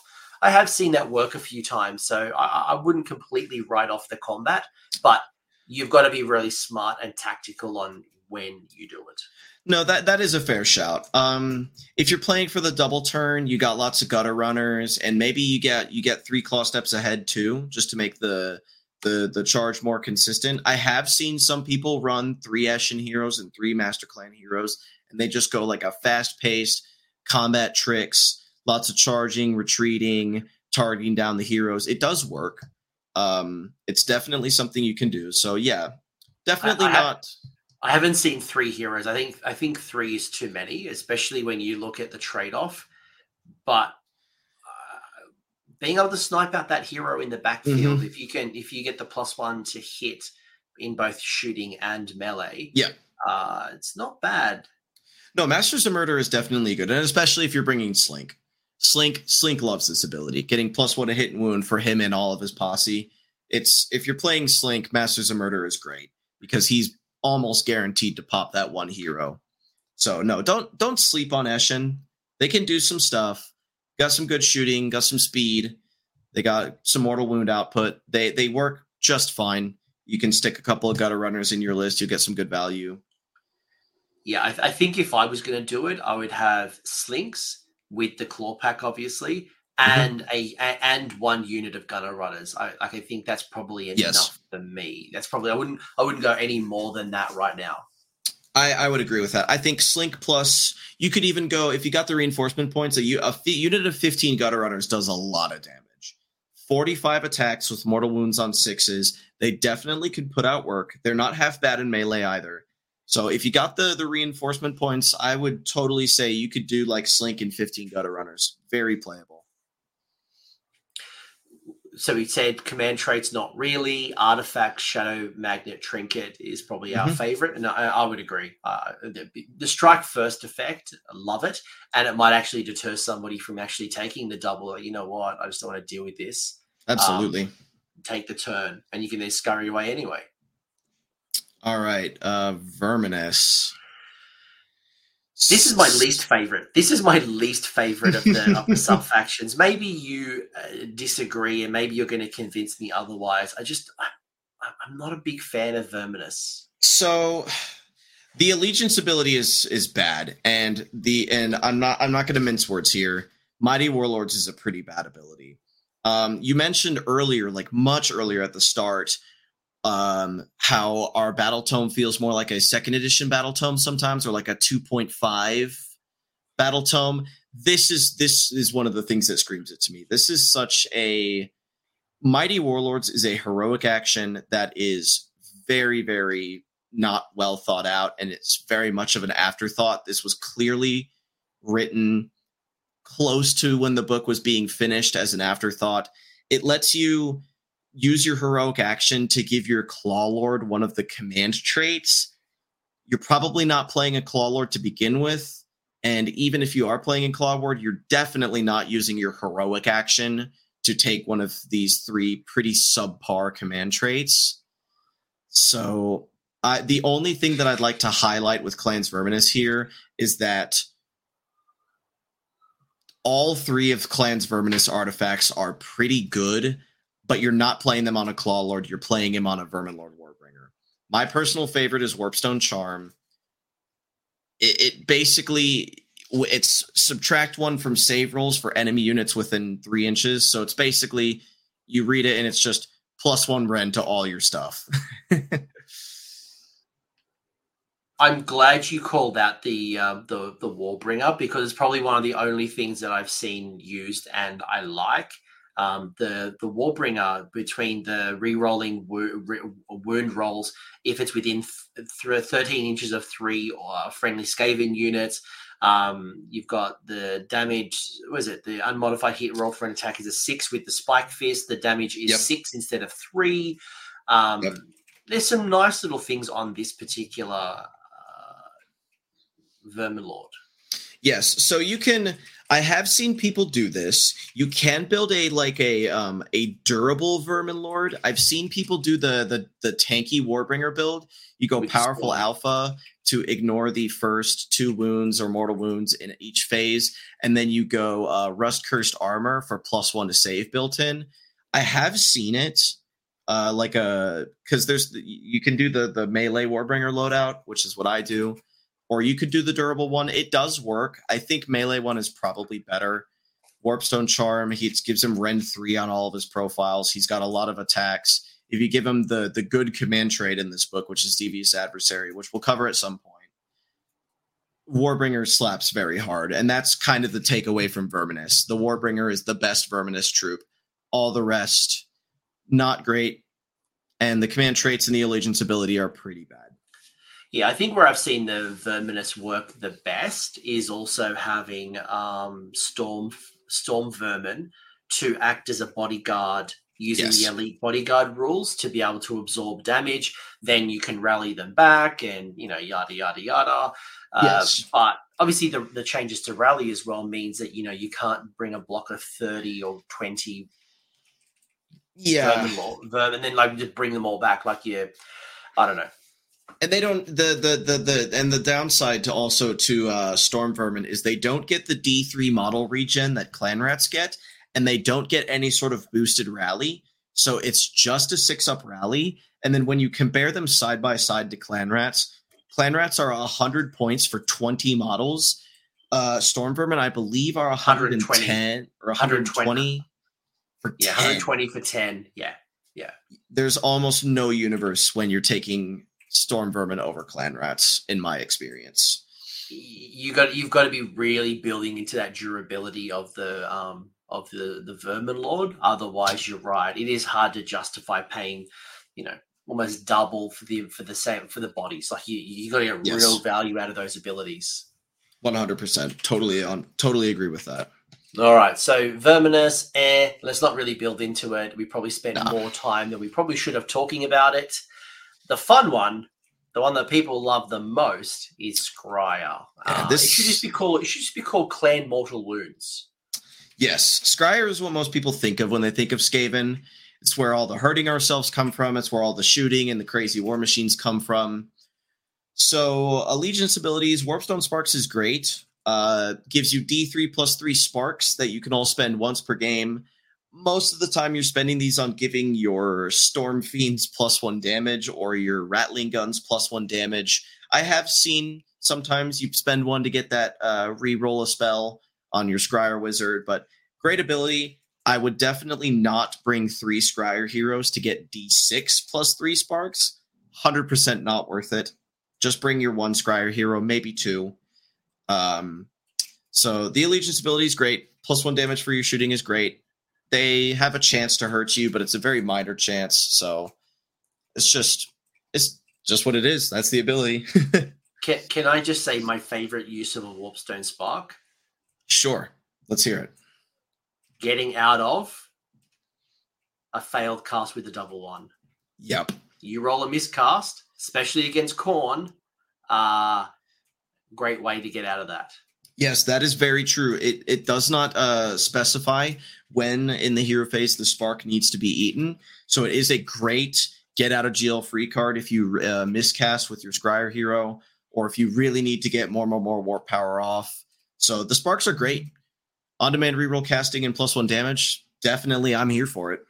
Yeah, even if you don't think you get the spell off, just getting yourself out of miscast ranges is incredibly valuable. Absolutely.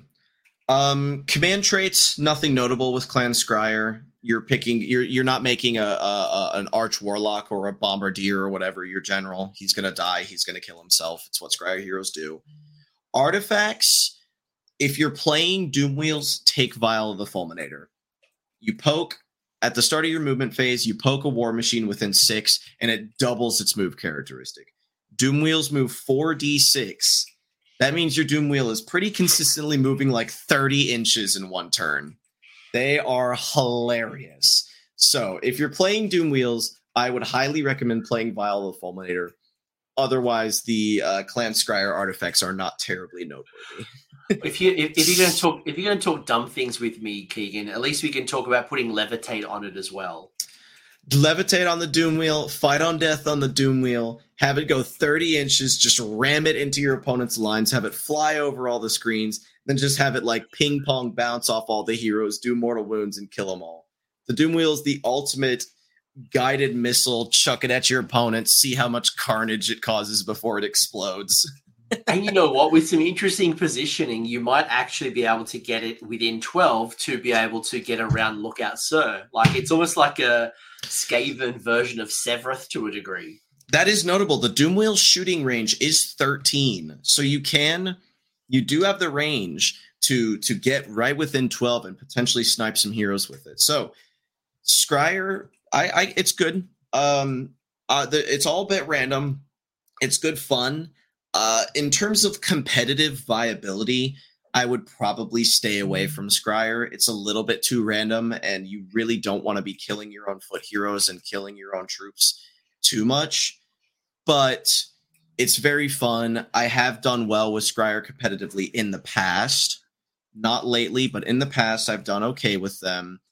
One of my 2 lists does have some Scryer shooting in it, so we'll go over that. But I'm fine with Scryer. I like where they're at. I think you supplement your list with Scryer. You don't build around Scryer. I agree.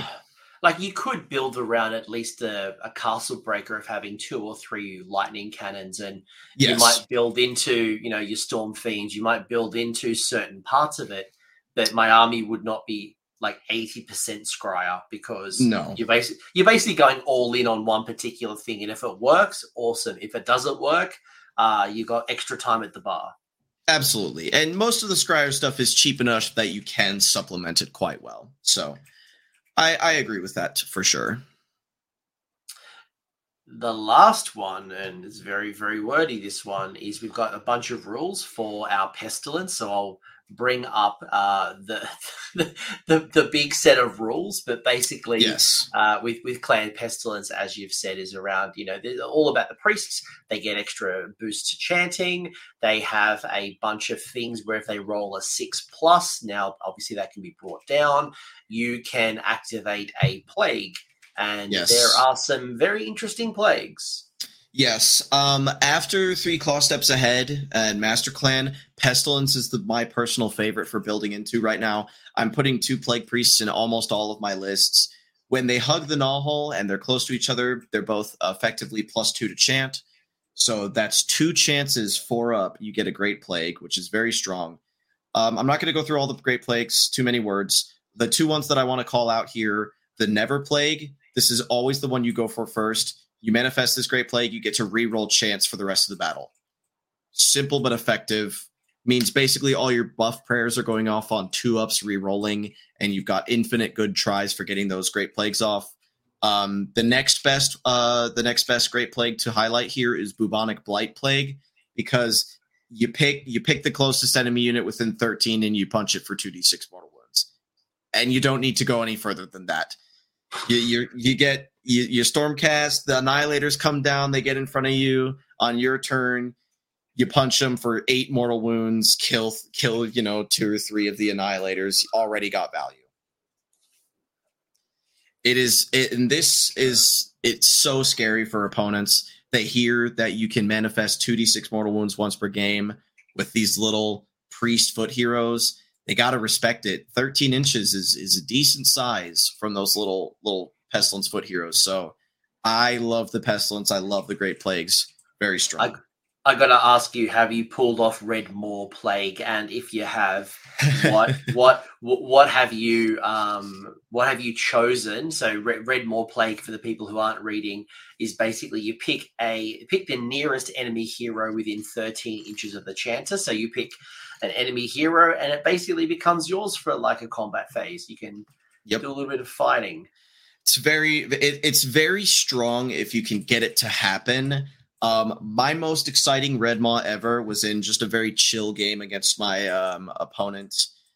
He was playing Kragnos Gitz, and I Red Maw'd Kragnos. And Kragnos just went off. He just turned and beat 30 squigs right into the ground. It was terrible. I felt so bad for my opponent, but it makes great. Red Maw is so much fun when it happens. It makes some really, really good, fun games. I love it. It's just tons of fun. It's a great, silly ability. Yeah, I think a lot of players, when they hear that rule can happen, they're like, wait a second, I don't want you to use my own Scar brand. I use my own Kragnos, use my own Archaon against me. Yeah, it is a very fun ability. Not probably going to happen. I don't think in my last 10 games of playing it, I don't think I Red Maw'd a single hero. But when it does happen, oh, you remember it. Oh, it's so funny. Oh, it sounds good on potential. It just doesn't happen very often. There's just too many things that happen in the sequence. You've got to be within 13. You've got to hit the 6 or the 5. It can be hard to set up, but when it does, you've created a story of a lifetime. Oh, absolutely. What about these command traits and artifacts? Are you taking any of these? And if that you are, what are they? Definitely not. If you want to make your Plague Priest your general, just give him High Priest. Let him reroll right off the bat. I would not take any of these command traits over that. Artifacts, there's some more interesting options here, though.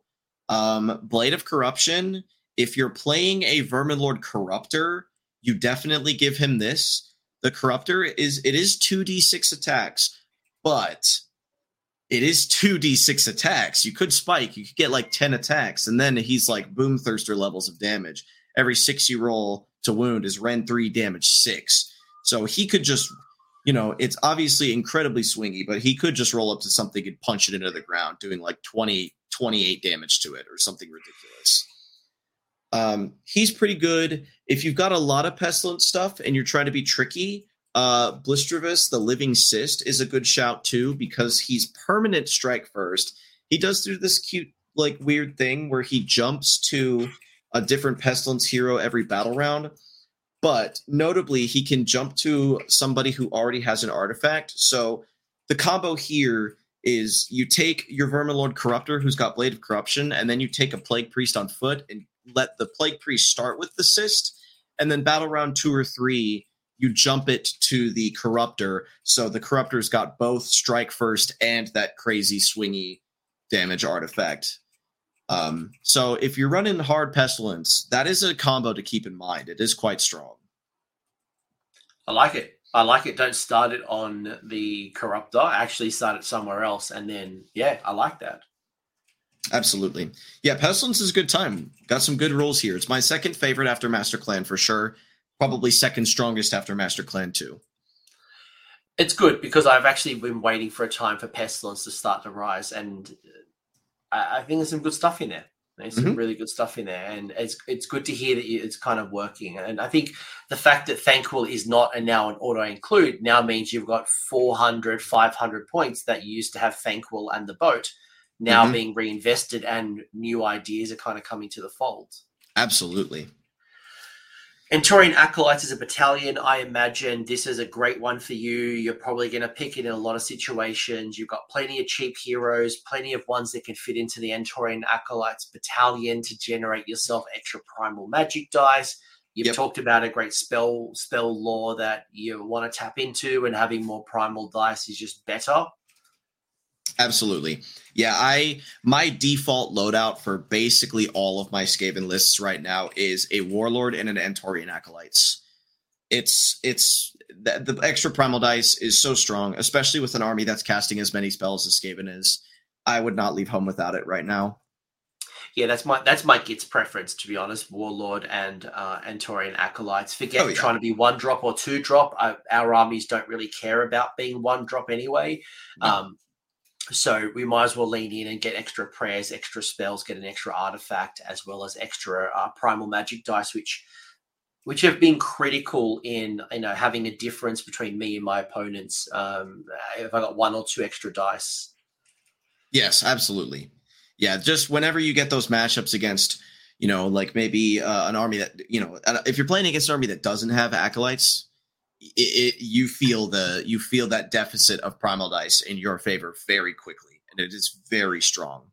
Yeah, agreed. Do you see value in Wizard Finders of Antor? I personally don't. I've made this very clear. There's not a lot of benefit or upside versus the other options, but do you see a world where this is good for you? The problem with Wizard Finders you can choose it. I could see you taking it for sure because it does only take 1 hero slot. So, come to think of it, I might even be able to fit this into my current list. It does only take 1 hero slot. The downside is that hero slot, it can't be a wizard, and most of your best heroes are wizards. So the only thing I think in a more competitive list or you could maybe use the Plague Priest in this, but you put your Plague Priest in this, and then you put your Censer Bearers in this. But honestly, I think I'm going to make the claim that we don't even really need this. We do enough damage as is, and we'd rather have Antorian Acolytes, and we'd rather have Warlord. I think so. Look, if you found yourself with a couple of units left spare and you can't fit them in anything else, you obviously take it, but I wouldn't be building a list around Wizard Finders of Antor. No. No. Cool. Definitely not. I kind of felt that. Have you got what's your favorite Grand Strat and why? Or do you have 2? Obviously not go through all of them. Sure. But do you have 1 or 2 that really stand out for you currently in the season? Arch Corruptors of the Mortal Realms. It is the Skaven Battle Tome Grand Strategy. When the battle ends, you complete this Grand Strat if there are 3 or more friendly Master Clan or Clans Pestilent heroes from your starting army on the battlefield. I love this. It's very hard for your opponent to deny. They got to kill a lot of heroes. Most of my lists have 3 Master Clan and 2 Pestilents, so they have to kill 3 of those 5 to deny this. As we've already talked about, Grey Seers are very survivable with the -1 to hit, the Lookout Surge changes, the pass off that they get. The Vermin Lords are quite durable, and the Pestilence heroes are quite durable. Ever since I started running this, I think I've done about 30 or 40 games since I've run this, and I've failed it once. It is quite consistent. Especially late game, because of the null holes and because of Skitter Leap, you can and scurry away. It's very easy to keep your heroes far away from your opponent who are trying to deny them. And, if you've played Skaven for a while, you'll know this. There doesn't tend to be a lot left on the field for either when playing Skaven. You've usually killed a lot of their stuff, and they've killed a lot of your stuff. So the chance that with their battle line and foot heroes, they're going to kill your foot heroes, it's quite slim. I like this Grand Strat a lot. I guess the only thing would be if you were building into Scryer and other parts of the army, then you've got to really protect those Master Clan and the Pestilence heroes. If you're doing a bit more of a soup list and you're wanting to bring some Scryer and some Molder, I would probably go for Spellcasting Savant, as we've talked about already. It's pretty consistent with your Grey Seer with its pass off. But if you're building, you bring in 2 Plague Priests and you bring in 3 Claw Steps Ahead, I go Arch Corruptors every time. But Spellcasting Savant and Arch Corruptors are probably the 2 that I would highlight here from this list. Everything else is just whatever. What about your battle tactics? We've obviously talked already about Flee, which is one that works really well for you. And talking to people in Skaven in general, it seems like this has just been a gift from the heavens, I guess, is just Yes. people have seen this battle tactic and they're just like, hooray, this is something, this has been so important for us, and they've been really enjoying it, scoring it quite often. Yes, I love Flea Flea. Talking about the book battle tactics for a second, the only other one that I think is quite consistent is Crescendo of the Diseased Choir. If you have 3 Plague Priests and you get the Never Plague for your rerolls turn 1, this battle tactic is almost free. Because it's 2-ups rerolling for all your prayers. The chances that you roll a 1 into a 1 are very slim. If I've ever had 3 Pestilence Priests, this tactic is very free. But the other tactics from the book are not so hot. Restore the Beast almost never happens. I've never scored it. Deathmark, if you have Eshin, sometimes. Fire, more is just reliant on your opponent. If they have monsters and you have Scryer, you can sometimes get this. If they don't have monsters, no chance. If you don't have Scryer, no chance. So Flea Flea is our only, like, no matter what Skaven list you're playing, you're always going to be able to score Flea Flea at some point in the game. So in terms of other battle tactics, my go-to turn 1 is usually Magical Dominance. Beyond Magical Dominance, we don't have great turn 1 tactics. So usually what I'm just doing is I'm just backlining my wizards and, keeping them out of range of unbinds. It's usually pretty easy to do that. It's a little map dependent. If the map is like a sideways deployment and you're very close to your enemy, this can sometimes be hard to do. But generally, I don't have problems scoring this one turn 1. Intimidate can also be a decent turn 1 tactic. We do have a lot of units usually and a lot of foot heroes who want to remain on the back, so be mindful of that when you're going for this tactic. I've accidentally failed this quite often. But Intimidate and Magical Dominance are the go-to turn 1s. Once you get into the meat, Surround and Destroy, Led into the Maelstrom, and Bait and Trap are all fairly easy to score. It's just typical combat things, and like I said earlier in the video, you do have to kind of plan these out. Surround and Destroy is a good one to plan for. But Bait and Trap and Led into the Maelstrom are usually pretty easy to score. Reprisal is niche. You go for it if you have the chance. Endless Expropriation is niche. You go for it if you have the chance. But generally, I think what I'm shooting for here is Magical Dominance turn 1, Intimidate the Invaders turn 2, Led into the Maelstrom turn 3, Bait and Trap or Flea Flea turn 4, and then Surround and Destroy or whichever one from Bait and Trap of Flea Flea I haven't done yet for turn 5. That's generally my roadmap for how I'm going for battle tactics with Skaven in this GHB. And then adjust accordingly depending on the matchups. Like, you come up against Seraphon or Khorne, and Khorne gets turn 1, chuck down the Hexgorger Skulls. Maybe let's deprioritize Magical Mayhem. Maybe just a little bit. Yeah, if you're against Seraphon, you're never getting Magical Dominance turn 1. You might not even get that all game, so you're going to have to adjust a little bit, but yeah. Joke's on you, Keegan. Last game I played against Seraphon, we both failed Magical Dominance. My Gitz failed it, and he laughed at me, and then I stopped his, and I laughed at him. Oh my goodness! Yep, Scragrot's dominated Lord Croak. Like, take that one. Oh, you save all your primal dice. You wait for that little skink hero or whatever to cast his spell on a 10, and then you just go Scragrot unbinds on a 20. go Scragrot. Yeah, I love it. I love it. That's hilarious. But I also have done it against Khorne with they failed Hexgorger Skulls, and giddy up. I'm doing Magical Dominance all day. Notably, you mentioned Khorne and mentioned Hexgorger Skulls. That's one of the reasons I'm so hot on Pestilence right now. Having a priest to have that chance to banish the skulls is huge. It is a 4-up because you have to beat the summon value, but a coin flip chance to get rid of Hexgorger Skulls is so much better than 0 chance at all. Yeah, most armies have no access to a priest, and if they could pay for it, they would. But having a chance to get rid of Hexgorgers, especially in some of those battle plans where, like, if an Antorian Locust dies, you give away a VP. I want to get rid of that ASAP, and I will take the 50-50 shot. 100%. Every time you take that 50-50. Getting rid of skulls is huge. Yeah. Which leads us into 2 lists. So the first list, this is your Michigan list, if I'm correct, the 5-0 Michigan list. Yep. The grand strategy was Arch Corruptor of the Mortal Realms. You've got yourself a Triumph, which is Indomitable. You have a Grey Seer with Skitter Leap and Merciless Blizzard. You have a Grey Seer with Hoarfrost and Death Frenzy. You've got Lord Screech, the Vermin King. You've got a Plague Priest with Rabid Rabid, a Vermin Lord Warbringer, which is the General, Devious Adversary, Warpstone Charm with Flaming Weapon and Levitate. You got a Plague Priest with Heal. You've got 2 units of 20 Clan Rats. You are both with the Blade. You've got 10 Plague Sensor Bearers, a Hell Pit Abomination, and a Warp Grinder, all wrapped up in a Warlord. I think that's a mistake on my part. It's not an artifact, folk. It's an extra spell. Yes. So talk to me about this list. And notably, I also have a Antorian Acolytes.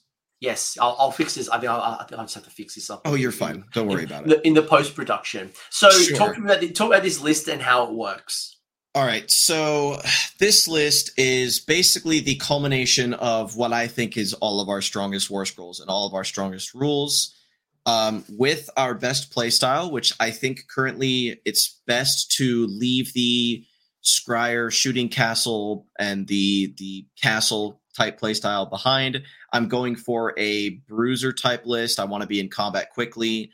And basically this list is designed to give me as much consistency and as much option coverage as I can. So you'll notice I got the double spell. I got both Flaming Weapon and Levitate on the Warbringer for the fly on demand. I've got Skitter Leap for teleports. I got Death Frenzy on the Warp. I got Death Frenzy on the Grey Seer for Fight on Death. The Warbringer spell has Fight on Death too. So this list trades up very hard. The Sensor Bearers and the Hell Pit are just trying to get as much damage out as they can before they die. But basically, this list is designed to play very reactively. So it's as many drops as possible, like 11 or 12 drops. I'm usually putting the Warp Grinder in Deep Strike first, just to see what people's first drop. If they're a 1 drop, that's great. I get to see their whole army before doing anything.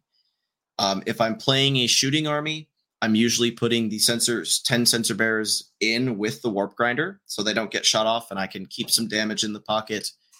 But yeah, essentially this list is just made to play reactively. I do not care whether you give me first turn or second turn. If you give me first turn, I get to cast all my spells, get all my buffs across on the army. If you give me second, I can double turn you with Skaven, which is a death sentence for almost any army in the game. Still, we do so much damage on a double turn.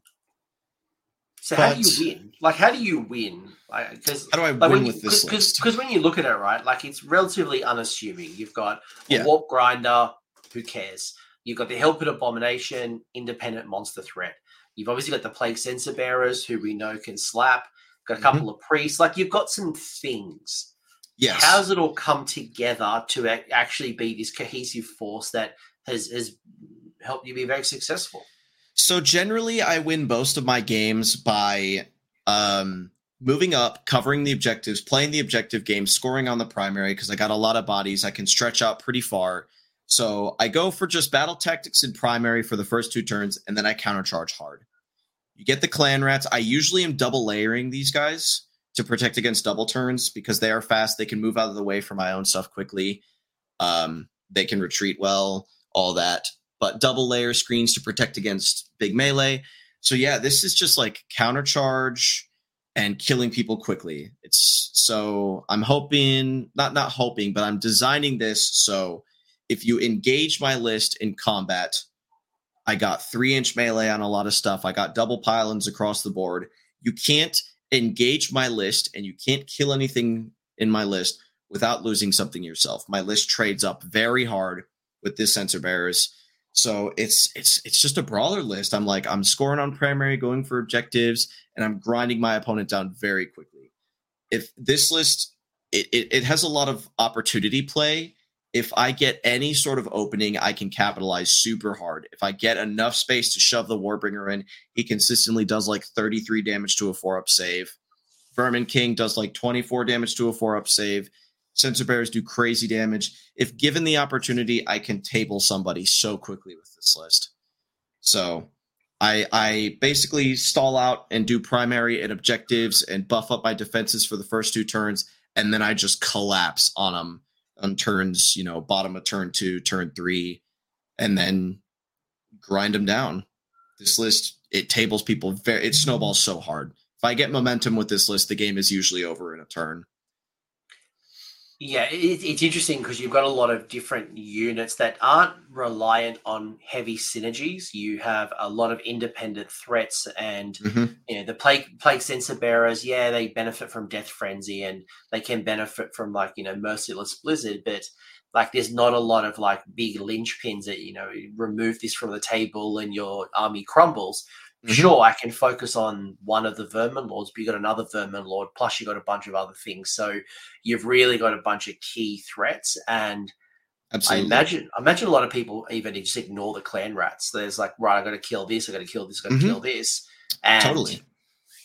You make a lot of hard decisions on where I start my combat sequences.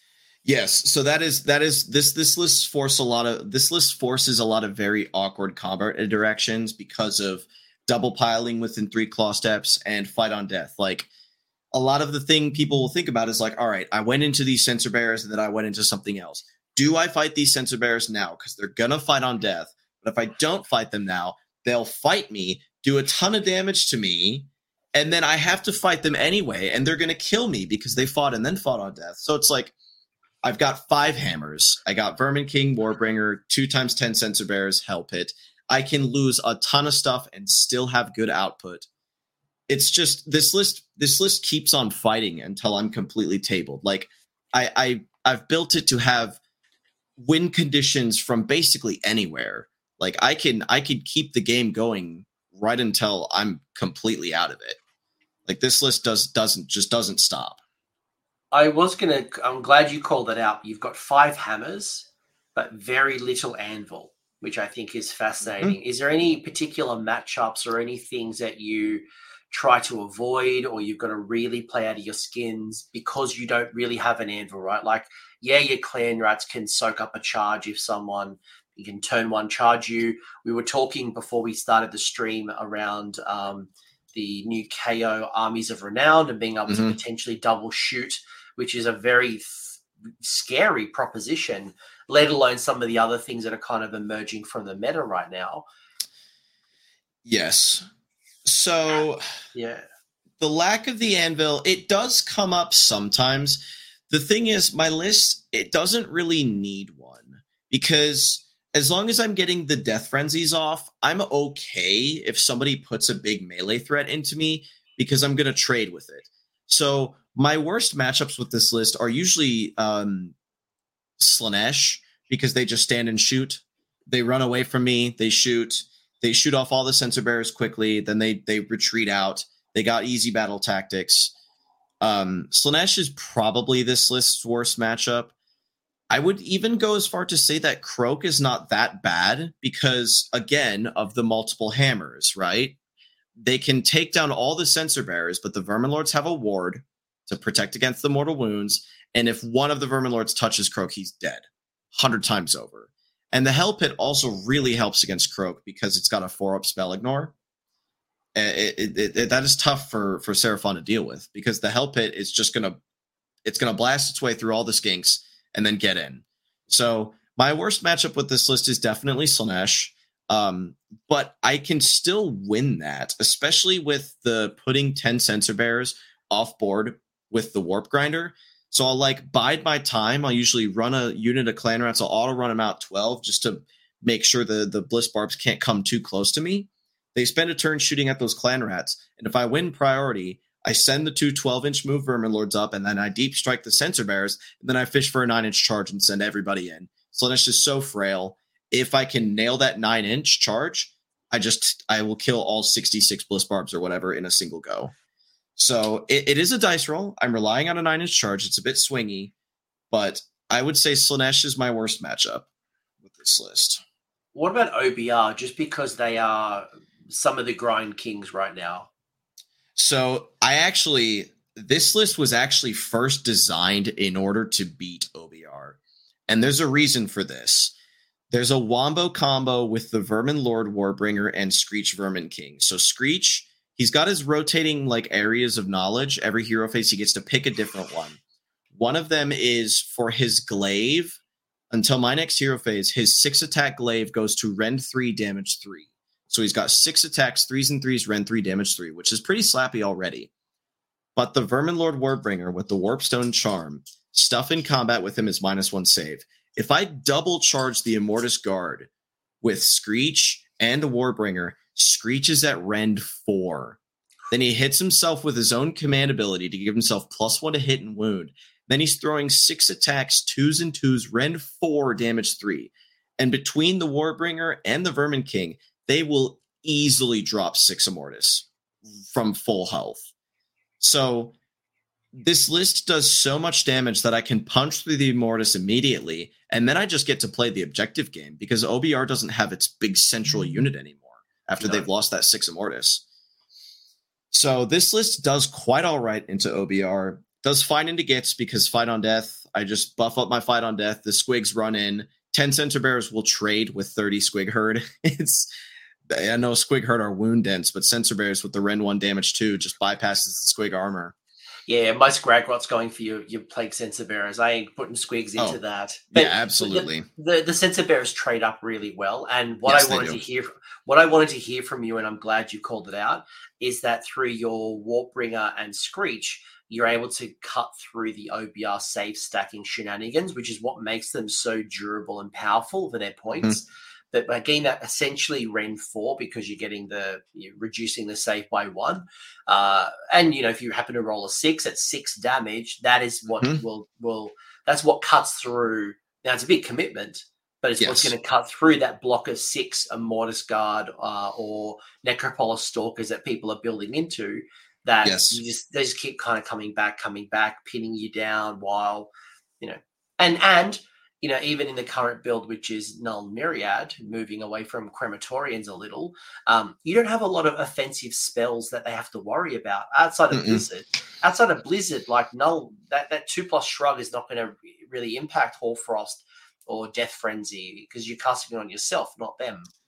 Yes, and actually, notably, against Null Myriad, I do have a lot of ranged mortal wounds from prayers.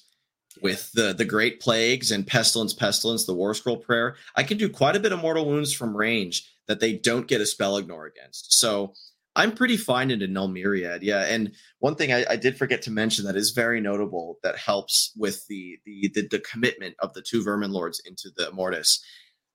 Regular Death Frenzy from the Grey Seer can only be put on like Censor Bearers or the Help It, but Dreaded Death Frenzy from the Warbringer can be put on Vermin Lords.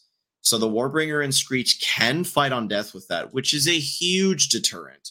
Nobody wants to go into a Vermin Lord Warbringer that has flaming weapons that's consistently doing 30+ damage in the combat phase. Nobody wants to touch that when it's fighting on death. No. So if I get the fight on deaths up, which, Primal Dice, 3d6 casting, +1 to cast from the Null Hole, I'm really consistently doing that. If I get full coverage on fight on death on my whole army, nobody wants to interact. Nobody wants to come in and touch my stuff. It's really bad.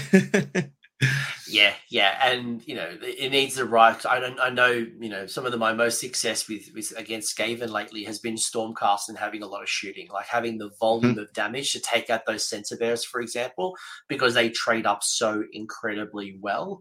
But there's a lot of offense. You focus on the Plague Censor Bearers, cool. There's still the Vermin Lords to worry about. So I dig this a lot. I like, and it's all speed.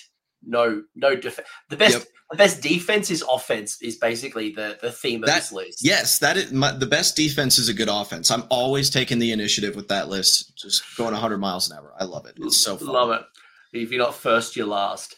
The second list is a deviation, but a little bit of commonality, but there's still some tweaks here. So same grain strats. The Triumph doesn't matter because you're on 2K on the nose. Yep. So what have you got here? You got 3 plague priests. You've got a heal curse, a rabid curse, and curse filth bringer. By the way, filth. Sorry. By the way, this has a warlord with an extra prayer. If you're wondering how the plague priests have 2 prayers, you have a Grey Seer with Skitter Leap. You have a Grey Seer on Screaming Bell, which is the general diabolical schemer, Skaven Brood, Death Frenzy. You have a Warlock Engineer with Merciless Blizzard. You've got 3 units of 20 Clan Rats, all had the blades, but it took up too much of my screen, so I had to remove that. You're fine. You had 2 units of 10 Plague Sensor Bearers. You have a 3 Warp Lightning Cannons and 1 Hell Pit Abomination. So that is Antorian Acolytes and Warlord with the Prayer, 2k on the nose. So I actually prefer this one better, to be brutally honest with you. Maybe it's because I'm like a tip. Maybe because I just like Warp Lightning Cannons, and I love that you've got to build into redundancy. And like you take 1 Warp Lightning Cannon, and people are just disappointed. It's just rocks and diamonds. Yes. But when you have 3, you get consistency across the 3. Yes. Yes, the rule of large numbers starts to take over. So obviously, I'm more partial to my list, and I think competitively, my list is better than this. But I just like Warp Lightning Cannons. Like, that's so fair. I love them too. They're one of my favorite units in the book. Like that's all. That's all. That's all I'm calling out. Oh, absolutely. I like Warp Lightning Cannons. I am not disagreeing with you there. I love my Warp Lightning Cannons. They're still one of my favorite units in the book. So this list is quite good, though. I have played it a little bit on the side. Obviously, not as much lately because I've been hard practicing for GTs and stuff with my main list. But this list plays the traditional Skaven game a little bit more, and I think it does it much better now. Warp Lightning Cannons, I think, are our most efficient shooting unit. They average out decently well. 3s and 4s is like 6 to 8 mortal wounds. If you roll that big 1, get that guaranteed 12 mortal wounds. They can really pump out some big damage. You've got this list does battle tactics quite well because you've got 3 Warp Lightning Cannons. If you run into a monster, that's basically a free tactic. 3 Warp Lightning Cannons will drop just about any monster in the game. And then you do have 3 Pestilence Priests. So this list is built to be able to just sit back a little bit because you've got 2 book tactics that you can kind of fall back on with this list. It's got the Grey Seer on Screaming Bell, which is kind of like a great command center, blocks commands, sometimes gets -1 to hit from its little bell ring. It's durable. You poke the Sensor Bearers with Skaven Brew for good damage. You got your Death Frenzy, real consistent. So this is a pretty traditional, you got your Clan Rat screens up, you wait for them to hit the screens, and then you countercharge with Sensor Bearers in the Hell Pit. In the meantime, you just shoot them down with Warp Lightning Cannons. It's like a tried and true. I think it works quite well. If you wanted to play Skaven for shooting, here you go. You got triple cannons, blast away, my friends. And if you want to tweak this list, and by the way, folks, these are not like the internet list. There is no one list that rules them all. So tweak and modify to your fancy. You want to chuck in a play called Catapult and play into the pestilence things and some of the shenanigans. Do that. You can tweak the list to your heart's content. Basically, this is not saying how to play Skaven or not to play Skaven. This is just absolutely. This is Keegan's preferences. Although he's against me on here, like clearly this is the strong one. Right? Like just all the shooting, all the ones on those lightning cannons, and just blast everything off the smithereens. Never roll a 6. Just don't roll a 6 on them. Yeah, just don't roll 6s. Roll 1s. Actually, you know what? If you got bad dice, if your dice are bad, I highly recommend giving Warp Lightning Cannons a try. You can finally put all those 1s and 2s to good use. No, knowing your luck, that's where you roll the 6s, and you're like, yeah, no, they're both lots of fun. Skaven is just tons of fun to play. Flexible, we play in every phase. We shoot, we fight on death, teleports. We have it all. It's just like if you wanted to play a soup list with all the options and good damage, and every game is going to be a blast. We're here for you. Yeah, I think the key to this as well is that lists are important, but they're not the be-all and end-all. And I think Skaven is a great example where it's about trading. It's about the decisions that you make on the table and all of the interactions, whether it is how you use your movement and your shenanigans, how you choose target priority because of, we talked about, scurry away. And there's so many things that you've really got to think about every decision you're making, as opposed to just, this is the list, I'm going to pilot it forward. And I'm just going to win because of a powerful rule, or it's not 40K where it's like you build an archetype and you either execute the plan or you don't execute the plan. This is a game this is a list that's going to be able to manipulate and move through the 5 battle rounds, whoever you play against. I definitely agree. I think Skaven is a great army. Like, maybe not top tier, but I think they're great. If I had to compare Skaven to one of the traditional like top tier armies right now, we do play quite similarly to Khorne. It's an army that is very difficult to play. I'm not going to mince words about it. You will need to practice Skaven a lot. There's a lot of options, but the better you are at the game and your fundamentals, and the better you understand your army, you can take Skaven very far. It is an army with an incredibly high skill ceiling. In terms of just competitive play, it's strong in all tiers of the game, in my opinion. It's similar to Khorne, where if you just like throw your models on the table and you're having a good time, you're gonna probably do okay. But you do got to put in the work a little bit with Skaven. It's not like Slaanesh where you can just stand and shoot and win games. You got to work for it. It's a steep learning curve. You will, you might lose some games you don't quite know why you lost, and the last thing you should do is change your list immediately. Like, it's something about, it's about the micro decisions as opposed to the list. Yes. Have you got a little bit more extra time for me? Because I've got some rapid fire questions from Discord. Go for it. I got nothing going on tonight. All right. So we're going to go through rapid fire. This is elevator pitch stuff, right? Because we've got a lot of them. We got a lot of questions, a lot of passionate Skaven players. All right. So love to hear it.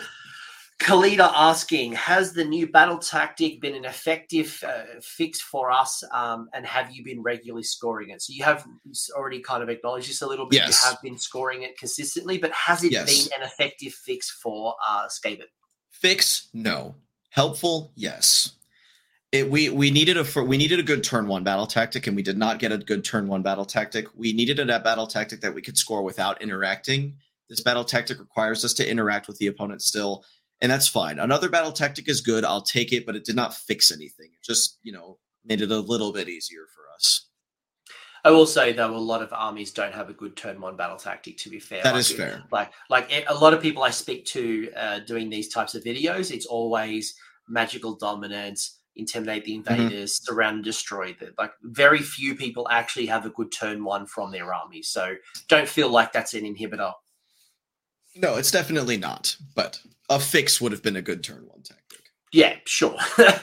Spike Vash saying, any opinions or lists using the Bell or Plague Furnace? So we've already demonstrated one list just then with the Bell. But do you have any opinions on either the Bell and or the Plague Furnace? I think the Bell is very playable. If you want to play it, go for it. It really only makes sense in a castle list. I would probably not play the Bell in a very aggressive melee list like what I play competitively.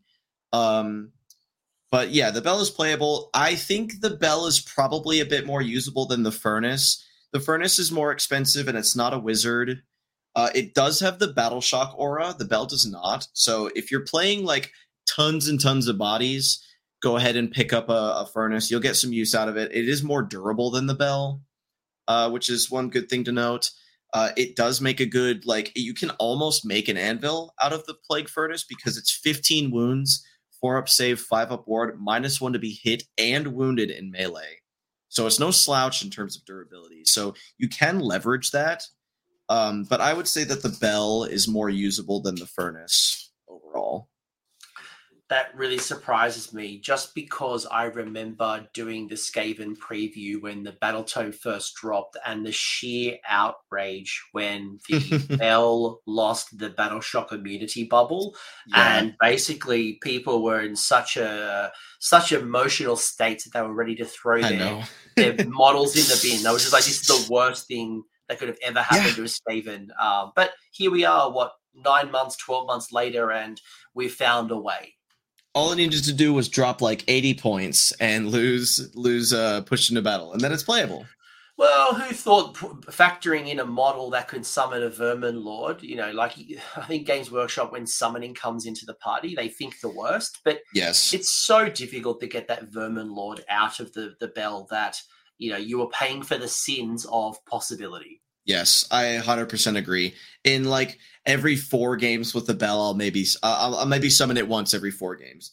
I definitely the reason the bell is good is just because it's 220 points for a durable double caster that has +2 and sometimes gives out a -1 to hit aura. That is why you're taking the bell. Correct. And if you get the Vermin Lord, it's addition, but it's Yeah, not a viable strategy to expect it hitting the table every turn. absolutely. Pagaco asking, what is the general turn one strategy for you? Turn 1 strategy is get spells up, as much coverage as I can. I usually go for Death Frenzy on the Sensor Bearers first, and then I go for a Bless on the Hell Pit. Try to get Hoarfrost off on one of the Sensor Bearer units. Get the Clan Rats up in front, position behind the Clan Rats, so if they charge it, they're going to bring my stuff into combat, but won't be able to hit it. And then I usually go for either Intimidate the Invaders or Magical Dominance, turn 1. But yeah, generally turn 1 for Skaven is pretty slow. I very rarely go for risky alphas with teleporting the Vermin Lords and deep striking stuff. It almost never pays off. I just play the slow game, play reactively, try to commit as little as possible until you're sure you can get a lot of value. Yeah, the best games I've played against Skaven players have always been a slower pace. The ones that are the worst games, and it's usually worst for you, is when you go super aggressive. When you go turn 1, aggressive, in my face, try to deal as much damage, as long as I can handle whatever you're throwing at me, I can often respond. You're now out of your buff ranges. I can put my whole force into you, and that's usually the easiest games against Skaven, to be brutally honest. Yeah, Skaven definitely wants to be playing aggressive, but like reactive aggressive. I wouldn't go pedal to the metal. You're not ogres, you're not frost lords. You're not iron jaws. Don't be doing that. You want to be reacting. Stop treating your Vermin Lords like Frost Lord on Stonehorns, because they're not. They're definitely not. Manfred Mortark saying, throughout the 3rd edition army books, we've seen a few 5-0 lists that are all wildly different, but the overall win rate has stayed pretty low. Do you think you've cracked the one list of units that will all perform at the level needed to be 5-0? Or do you think that there's still room to be creative and draw more from the roster if you want to hit the top brackets? No, I've definitely not cracked the list. The thing with Skaven is we usually get, because we have so much stuff, we usually get some value out of each GHB when it comes around, and our meta and what's good for Skaven changes per the GHB, so there's never going to be one list that just lasts through 3rd edition. My current list, I am very happy with it. I think it holds up quite well. I have a few more events this year. We'll see how I do at them. But I don't think there's the one list. There are consistent models. Every time that I've done well in a tournament, I have had melee Warbringer. Every time I've done well in the tournaments, I have had Plague Priests, to my knowledge, and Grey Seers on foot. So definitely, if you want to go like a good tournament list that you want to go like 4-1 or 3-2 or even 5-0, I would definitely start with Warbringer, Grey Seers, Plague Sensor Bearers, stuff like that. But there is no one formula. I like it. That is a good. Maybe the Doom Wheels will return to your list. Maybe that'll absolutely. Who knows?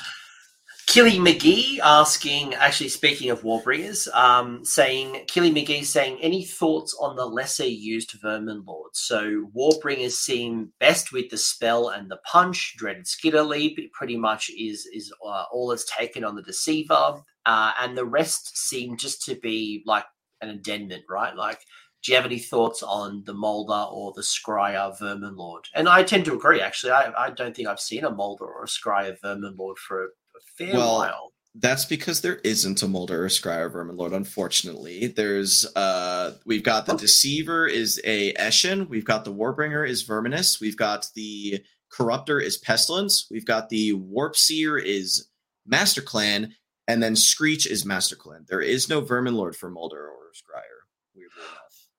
Oh, was that the Forge World one?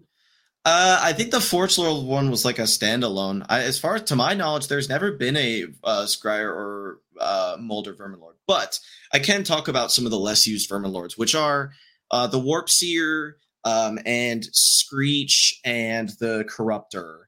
I love Screech. I've been playing him a lot lately. He gives us summoning, which is huge. His spell gives summoning. His spell is very good. You know, it does like 7 to 8 mortal wounds consistently. On his go turn, when he gets that Rend 3 damage 3, he hits close to a Warbringer. And one of the reasons I love him the most is because his command trait is busted. He's a totem, so 18-inch issue. His command trait picks any Skaven unit, anyone at all, and gives it +1 to hit and wound. That is so good for consistency with like the Hell Pit and with Plague Sensor Bears and stuff. You're looking a little shook over there. Have you never noticed that there's no Scryer Verminlord? I just assumed they had them. It's just that they were trash tier and you just never saw them. No, there is not one. I assumed every Verminlord was one for every clan. That was my general assumption. You would think that would be the case, right? Apparently not. But as I said, I am very partial to Screech. I love him a lot. I think he's very strong in combination with the Warbringer. They play off of each other very well. As far as the other ones, the Corruptor's fine. I think what kills him is the 2d6 attacks. When he rolls a 2 or a 3 or even a 4 on that 2d6, he just does no damage. It's really sad. His spell is fine. But it's just a 4-up Horde Breaker. It's definitely not as good as the other Verminlord War Scroll spells. I have seen people try out the Warp Seer to have like some use. His little Bravery aura is kind of useful if you're playing like Rat Ogres. And his spell is very good. I will say 18 inches, D6 mortal wounds, have runs and charges. It's a great spell. I don't think he does enough though, compared to what the other Verminlords bring to the table. So I would probably steer clear of the Corruptor and the Warp Seer for now, but the Deceiver is playable. Screech is very good, and obviously the Warbringer is amazing. He's the best Verminlord. I assumed the Warp Seer was Scryer. That's what I thought too. I always assumed it. Like I'm just like, he's got Warp. He's always painted green. I'm like, must be Scryer. When I first started playing Skaven, I assumed that too, but no, he's Master Clan. Apparently, I don't get it either. That's super bizarre. All right, I've got a lot of questions from this one particular person. So shout out to is it Baldo? I noticed that he has like 10 million questions, so maybe we won't go through them all. All right. Maybe this is even more rapid fire than we just did. Sure. Thankful with Longchin change. Does it deserve? Do you think Thankful now deserves a point reduction because of the change with Longchin? Yes, I do. 430 is too much for what he does, for what he brings to the table. He definitely needs to go down. He needs to cost a lot similarly to what the other Verminlords cost, because he definitely does less than the Warbringer in my opinion. So for you to bring it back into your list, you really need it around the high 300s. Yeah, I would say maybe I would consider running Thankful again at about 380 or 390, but 430 is definitely too much. Yeah, I can appreciate that. Again, paying for the sins. Is Clan Eshin underrated? No, I think it's rated.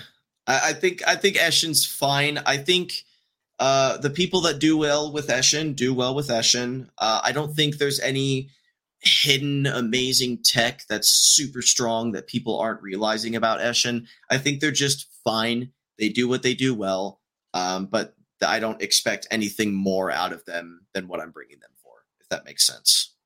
Yeah, agreed.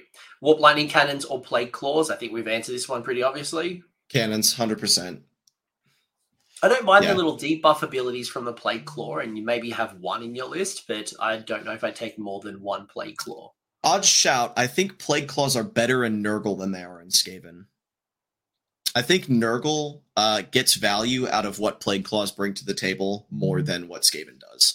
I think Skaven does fine already against hordes. I don't think we need a Hordebreaker artillery, but Nurgle can get use out of it. So, for all you Nurgle people watching this Skaven video, try allying a Plague Claw in, or coalitioning a Plague Claw in.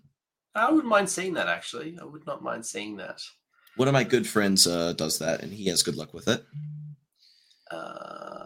What's next? I'm going to skip a couple of the questions. Sure. Was the removal of Warp Gale from the Greyseer spell lore unfair? I say yes, but I understand why they did it. It was a very, very strong spell for just a foot hero, a little Greyseer foot hero to have. But I do mourn its loss. It was just a base. I think, if I remember correctly, it was 24 inches, D3 mortal wounds, halves run and charges. That is a very strong spell for just a random foot hero to be holding. I don't think they needed to simplify the Greyseer lore down. I think that I'm running enough Greyseers where 6 spells in the spell lore is not too much. I mourn it, but I see why they got rid of it, and I don't really complain too much about it. It's just what it is. Yeah. Stepsister Trap Machine saying, what abilities would you add or change from the bell to restore it to its former glory? Do you like Skaven Brew, and how would you change it? Okay, that's 2 questions. That's a bit sneaky. I like Skaven Brew as is. I wouldn't change a thing about it. Free +1 attacks is nice. Changing the bell. What I would do is just simplify it down. Just get rid of all the other crap that it has. Just give it the -1 to hit aura. That's it. Just have it have a 13-inch aura of -1 to hit, and then make the Vermin Lord summon relate it to something else. Like, I don't mind if you keep the Vermin Lord summon how it is. I would prefer some sort of like cumulative points, like most of the other summoning armies have. Like, you collect some sort of points over the game, and then you can spend them to summon. That's how usually you summon demons. I don't want it to be tied to some random knock, like one-shot ability that sometimes happens. But yeah, I would just bin all of the other abilities that the bell does and just have it have the permanent -1 to hit aura. Yeah. I think for me, I hate the idea of having summoning baked into a completely random ability. So If you are going to do it, I want consistency. I would almost maybe challenge the rules writers to say, well, let's not make them summon a Vermin Lord. Let's summon something else. Maybe the bell can kind of bring in giant rats, bring in rat swarms, bring in clan rats. Give me something that is more... Because if you talked about Khorne before, you talked about how Skaven has a lot of commonality with Khorne. Khorne don't save up for a bloodthirster. They want to get out flesh hounds. They want to get out bloodletters. They want to get out chaff throughout the game to screen, to hold objectives. So for me, getting more value out of like smaller 100-point units throughout the course of the game would be much more valuable than trying to save up for this once per game thing that will rarely happen. Yes. Or it comes in too late to be too impactful. Yes, let me summon 5 Censor Bearers or 10 Clan Rats or anything like that. I would much prefer that to summoning a 400-point Vermin Lord that may or may not happen and may or may not do anything. I'll be the Pied Piper. Summon all the giant rats. Bring all the giant rats to the fold. Like just constantly every turn you're bringing in more rats like the Pied Piper. I'm so here for that. Please. All right. Well, I'm going to ask you one final question, and then we kind of bring it home. If you got to control the next Skaven book, forget the rules. I'll let you do the rules as well. But like, what do you want to see added to the next Skaven book whenever it happens? Is it expansion of one of the clans? Is there some significant rewriting? Like, what do you want to see? I want to see two main things come to mind. I want to see them tone down all of the randomness. Please, no more 2d6 move, 2d6 attacks.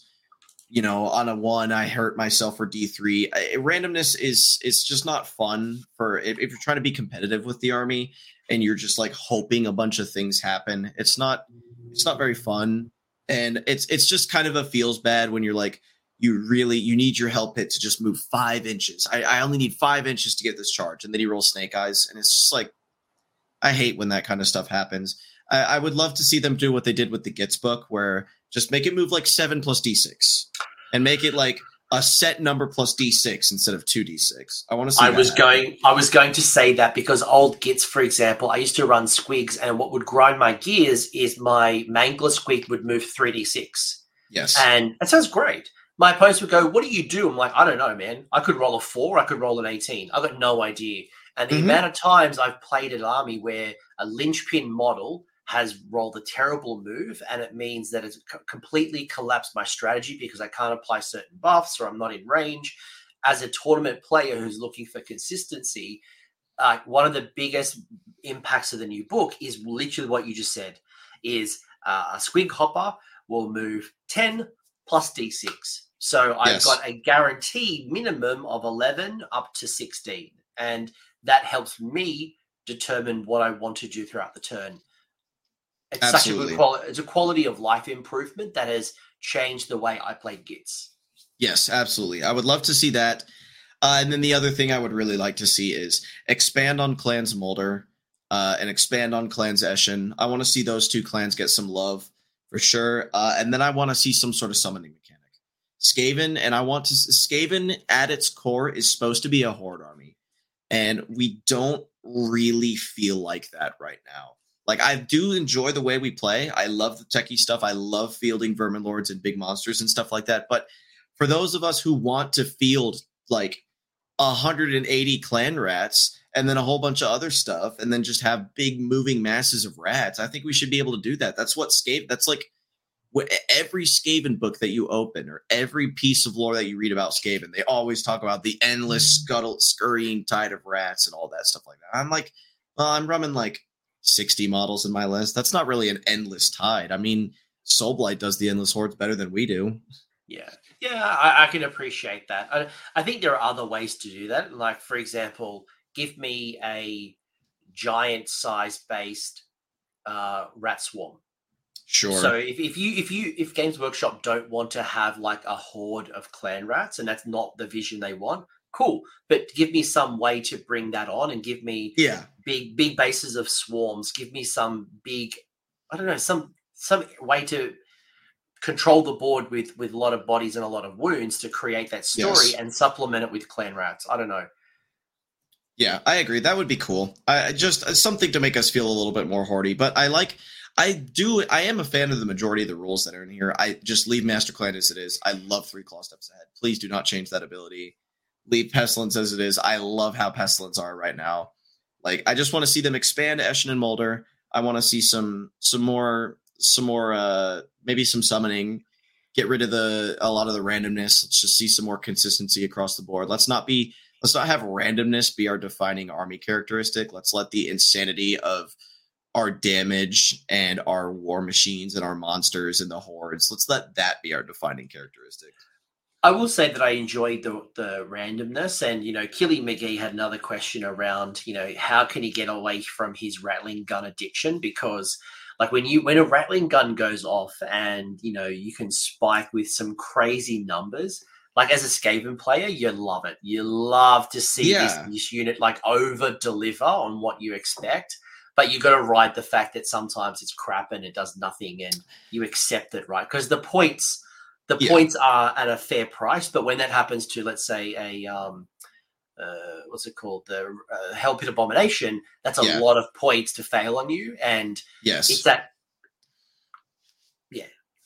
No, I 100% agree. I don't mind the randomness and the potential swinginess with all the weapon teams and stuff like that, but 2d6 attacks on a 400-point Vermin Lord, like, come on. Please stop. Yeah. Agreed there. Like there's a points bracket that once you're exceeding that, the randomness is too much to accept. But Keegan, is there anyone that you want to shout out? If people want to chat to you, you are absolutely incredibly active in my Discord as Mechrat. I'm sure you're active as well on the socials in general. But who do you want to shout out, and where can they find more about you? I want to give shout-outs to definitely to Warpfire Minis, who helped me design my current competitive list. It's very much his list tweaked a little bit. Shout out Kieran Cotes, I think is how you say his last name. Kieran Coates. Kieran Coates. Shout out both of those guys for helping me prepare for all the GTs and stuff like that. Lots of helpful advice. Shout out to the whole Skaven chat for just being awesome and the most lots of great discussion going on there. Yeah. And shout out to you, Coach, for having such a great server and enabling all the zaniness that the Skaven chat gets into. Look, I truly believe that high tide lifts all boats. And I think, this is kind of where, whether you come to my Discord or not, whether you're chatting on Facebook or Reddit, it's irrelevant. Chatting to people, getting ideas, putting this out hey, I've got this crazy idea. Have you seen this work? What do you think? Getting ideas. It doesn't mean everyone's right, but you can get some new thoughts around a concept. And there's been plenty of people who have broken through, have been told this is a terrible idea and actually proven as a crazy genius. And then everyone else is chasing them for their meta leading kind of ideas. So build the list that you want to build, but community is so important for this game. And I'm just fortunate to have an awesome one. Yeah, absolutely. And hopefully I see you in a couple of weeks. Absolutely. IRL. Yeah, I will try my hardest to get to Atlanta. I definitely got to rep the Rats there. I will make it happen. Well, you have to. And you know what? Kieran might be there too, but who knows? He's playing in a final right now for a ticket. So Ooh. Who knows? Could be the meeting of the council. That's right. That would be awesome if both Kieran and I can rep the Rats there. That would be peak. Mechrat, Keegan, I think you have done an incredible job to prove that Skaven are not the worst army in the game, and I think nobody could refute your claims. And I hope to see through the list tailoring and the discussion, the way that people think about what you've shared. And if people want to hear what Kieran has shared, he shared something on my channel just prior to the last GBH. So there's plenty of still good stuff from that, even though it's an old video, 6 months old. It is definitely still valuable. So go check that out. Go check out the other videos on the channel and, compare the ideas and then the thinking and the science behind list construction and tweak it accordingly to the current General's Handbook. But if you've enjoyed this, thank you so much to Keegan, my guest. Thank you for everyone who's listened to us for this long. Thank you for the random little interruptions we've had via our technology, but that's life. That's how technology works. It never always works 100%. But if you enjoyed it, leave a comment in the comment section. I'm always curious to hear what crack science you've all got from sniffing the warp stone and, kind of working out the new ideas. Make sure you press like, and if you haven't subscribed already, make sure to press subscribe. And I hope to see you all in the Skaven chat. The link in the Discord is down below, and you can come chat Skaven with us. Yeah, come on down. The Warpstone's fine. Yeah, just stop stealing my cheese, man. I'm a cities player. I should show you something. I built a display board a couple of years ago. I got third at a major tournament, Australia's biggest, and it was my Cities of Sigmar, the old version of Cities of Sigmar, and it was a city at the top, and my army was marching forward. But I built a second layer. I had a whole bunch of Skaven tunneling under my city, about to basically counterattack, which we know from fantasy days of Skaven would come underground and steal my cheese and do Skaven-y things. But yeah, I should put a photo up. It was a lot of fun because I actually 3D printed a bunch of I don't know if you've ever seen them, like Dungeons and Dragons. You can build little dungeons and for anyone that wants to play. So I basically just built a little dungeon maze and then had a whole bunch of Skaven, and some of my friends were very generous donating Skaven models to got a bunch of clan rats and a bunch of little heroes, a Claw Lord, I think, from here and that's there. That's awesome. That's so cool. Please I'll put it in Discord. I'll post it on Discord. It was a lot of fun. Please do. I would love to see it. Will do. All right. Have a good night. Thank you, everyone who listened, and we'll make sure to roll plenty of ones on your warp lightning cannons. Yeah, look at that. All skating. I wish you all the best of luck. Thanks, everyone. Bye. Thanks for hanging around until the end. I hope you enjoyed that video and you walked away with a few new ideas. Now, if you did, I would love it if you pressed like on the video, as well as left me a comment with your thoughts. The conversation will continue over on Discord, and the link is down below in the episode description. I also want to give a massive shout out to the AOS Coach patrons and YouTube members who are supporting the channel and the growth that you're seeing here. So cheers, you are all bloody legends. And until next time, don't roll a double one on a spellcast.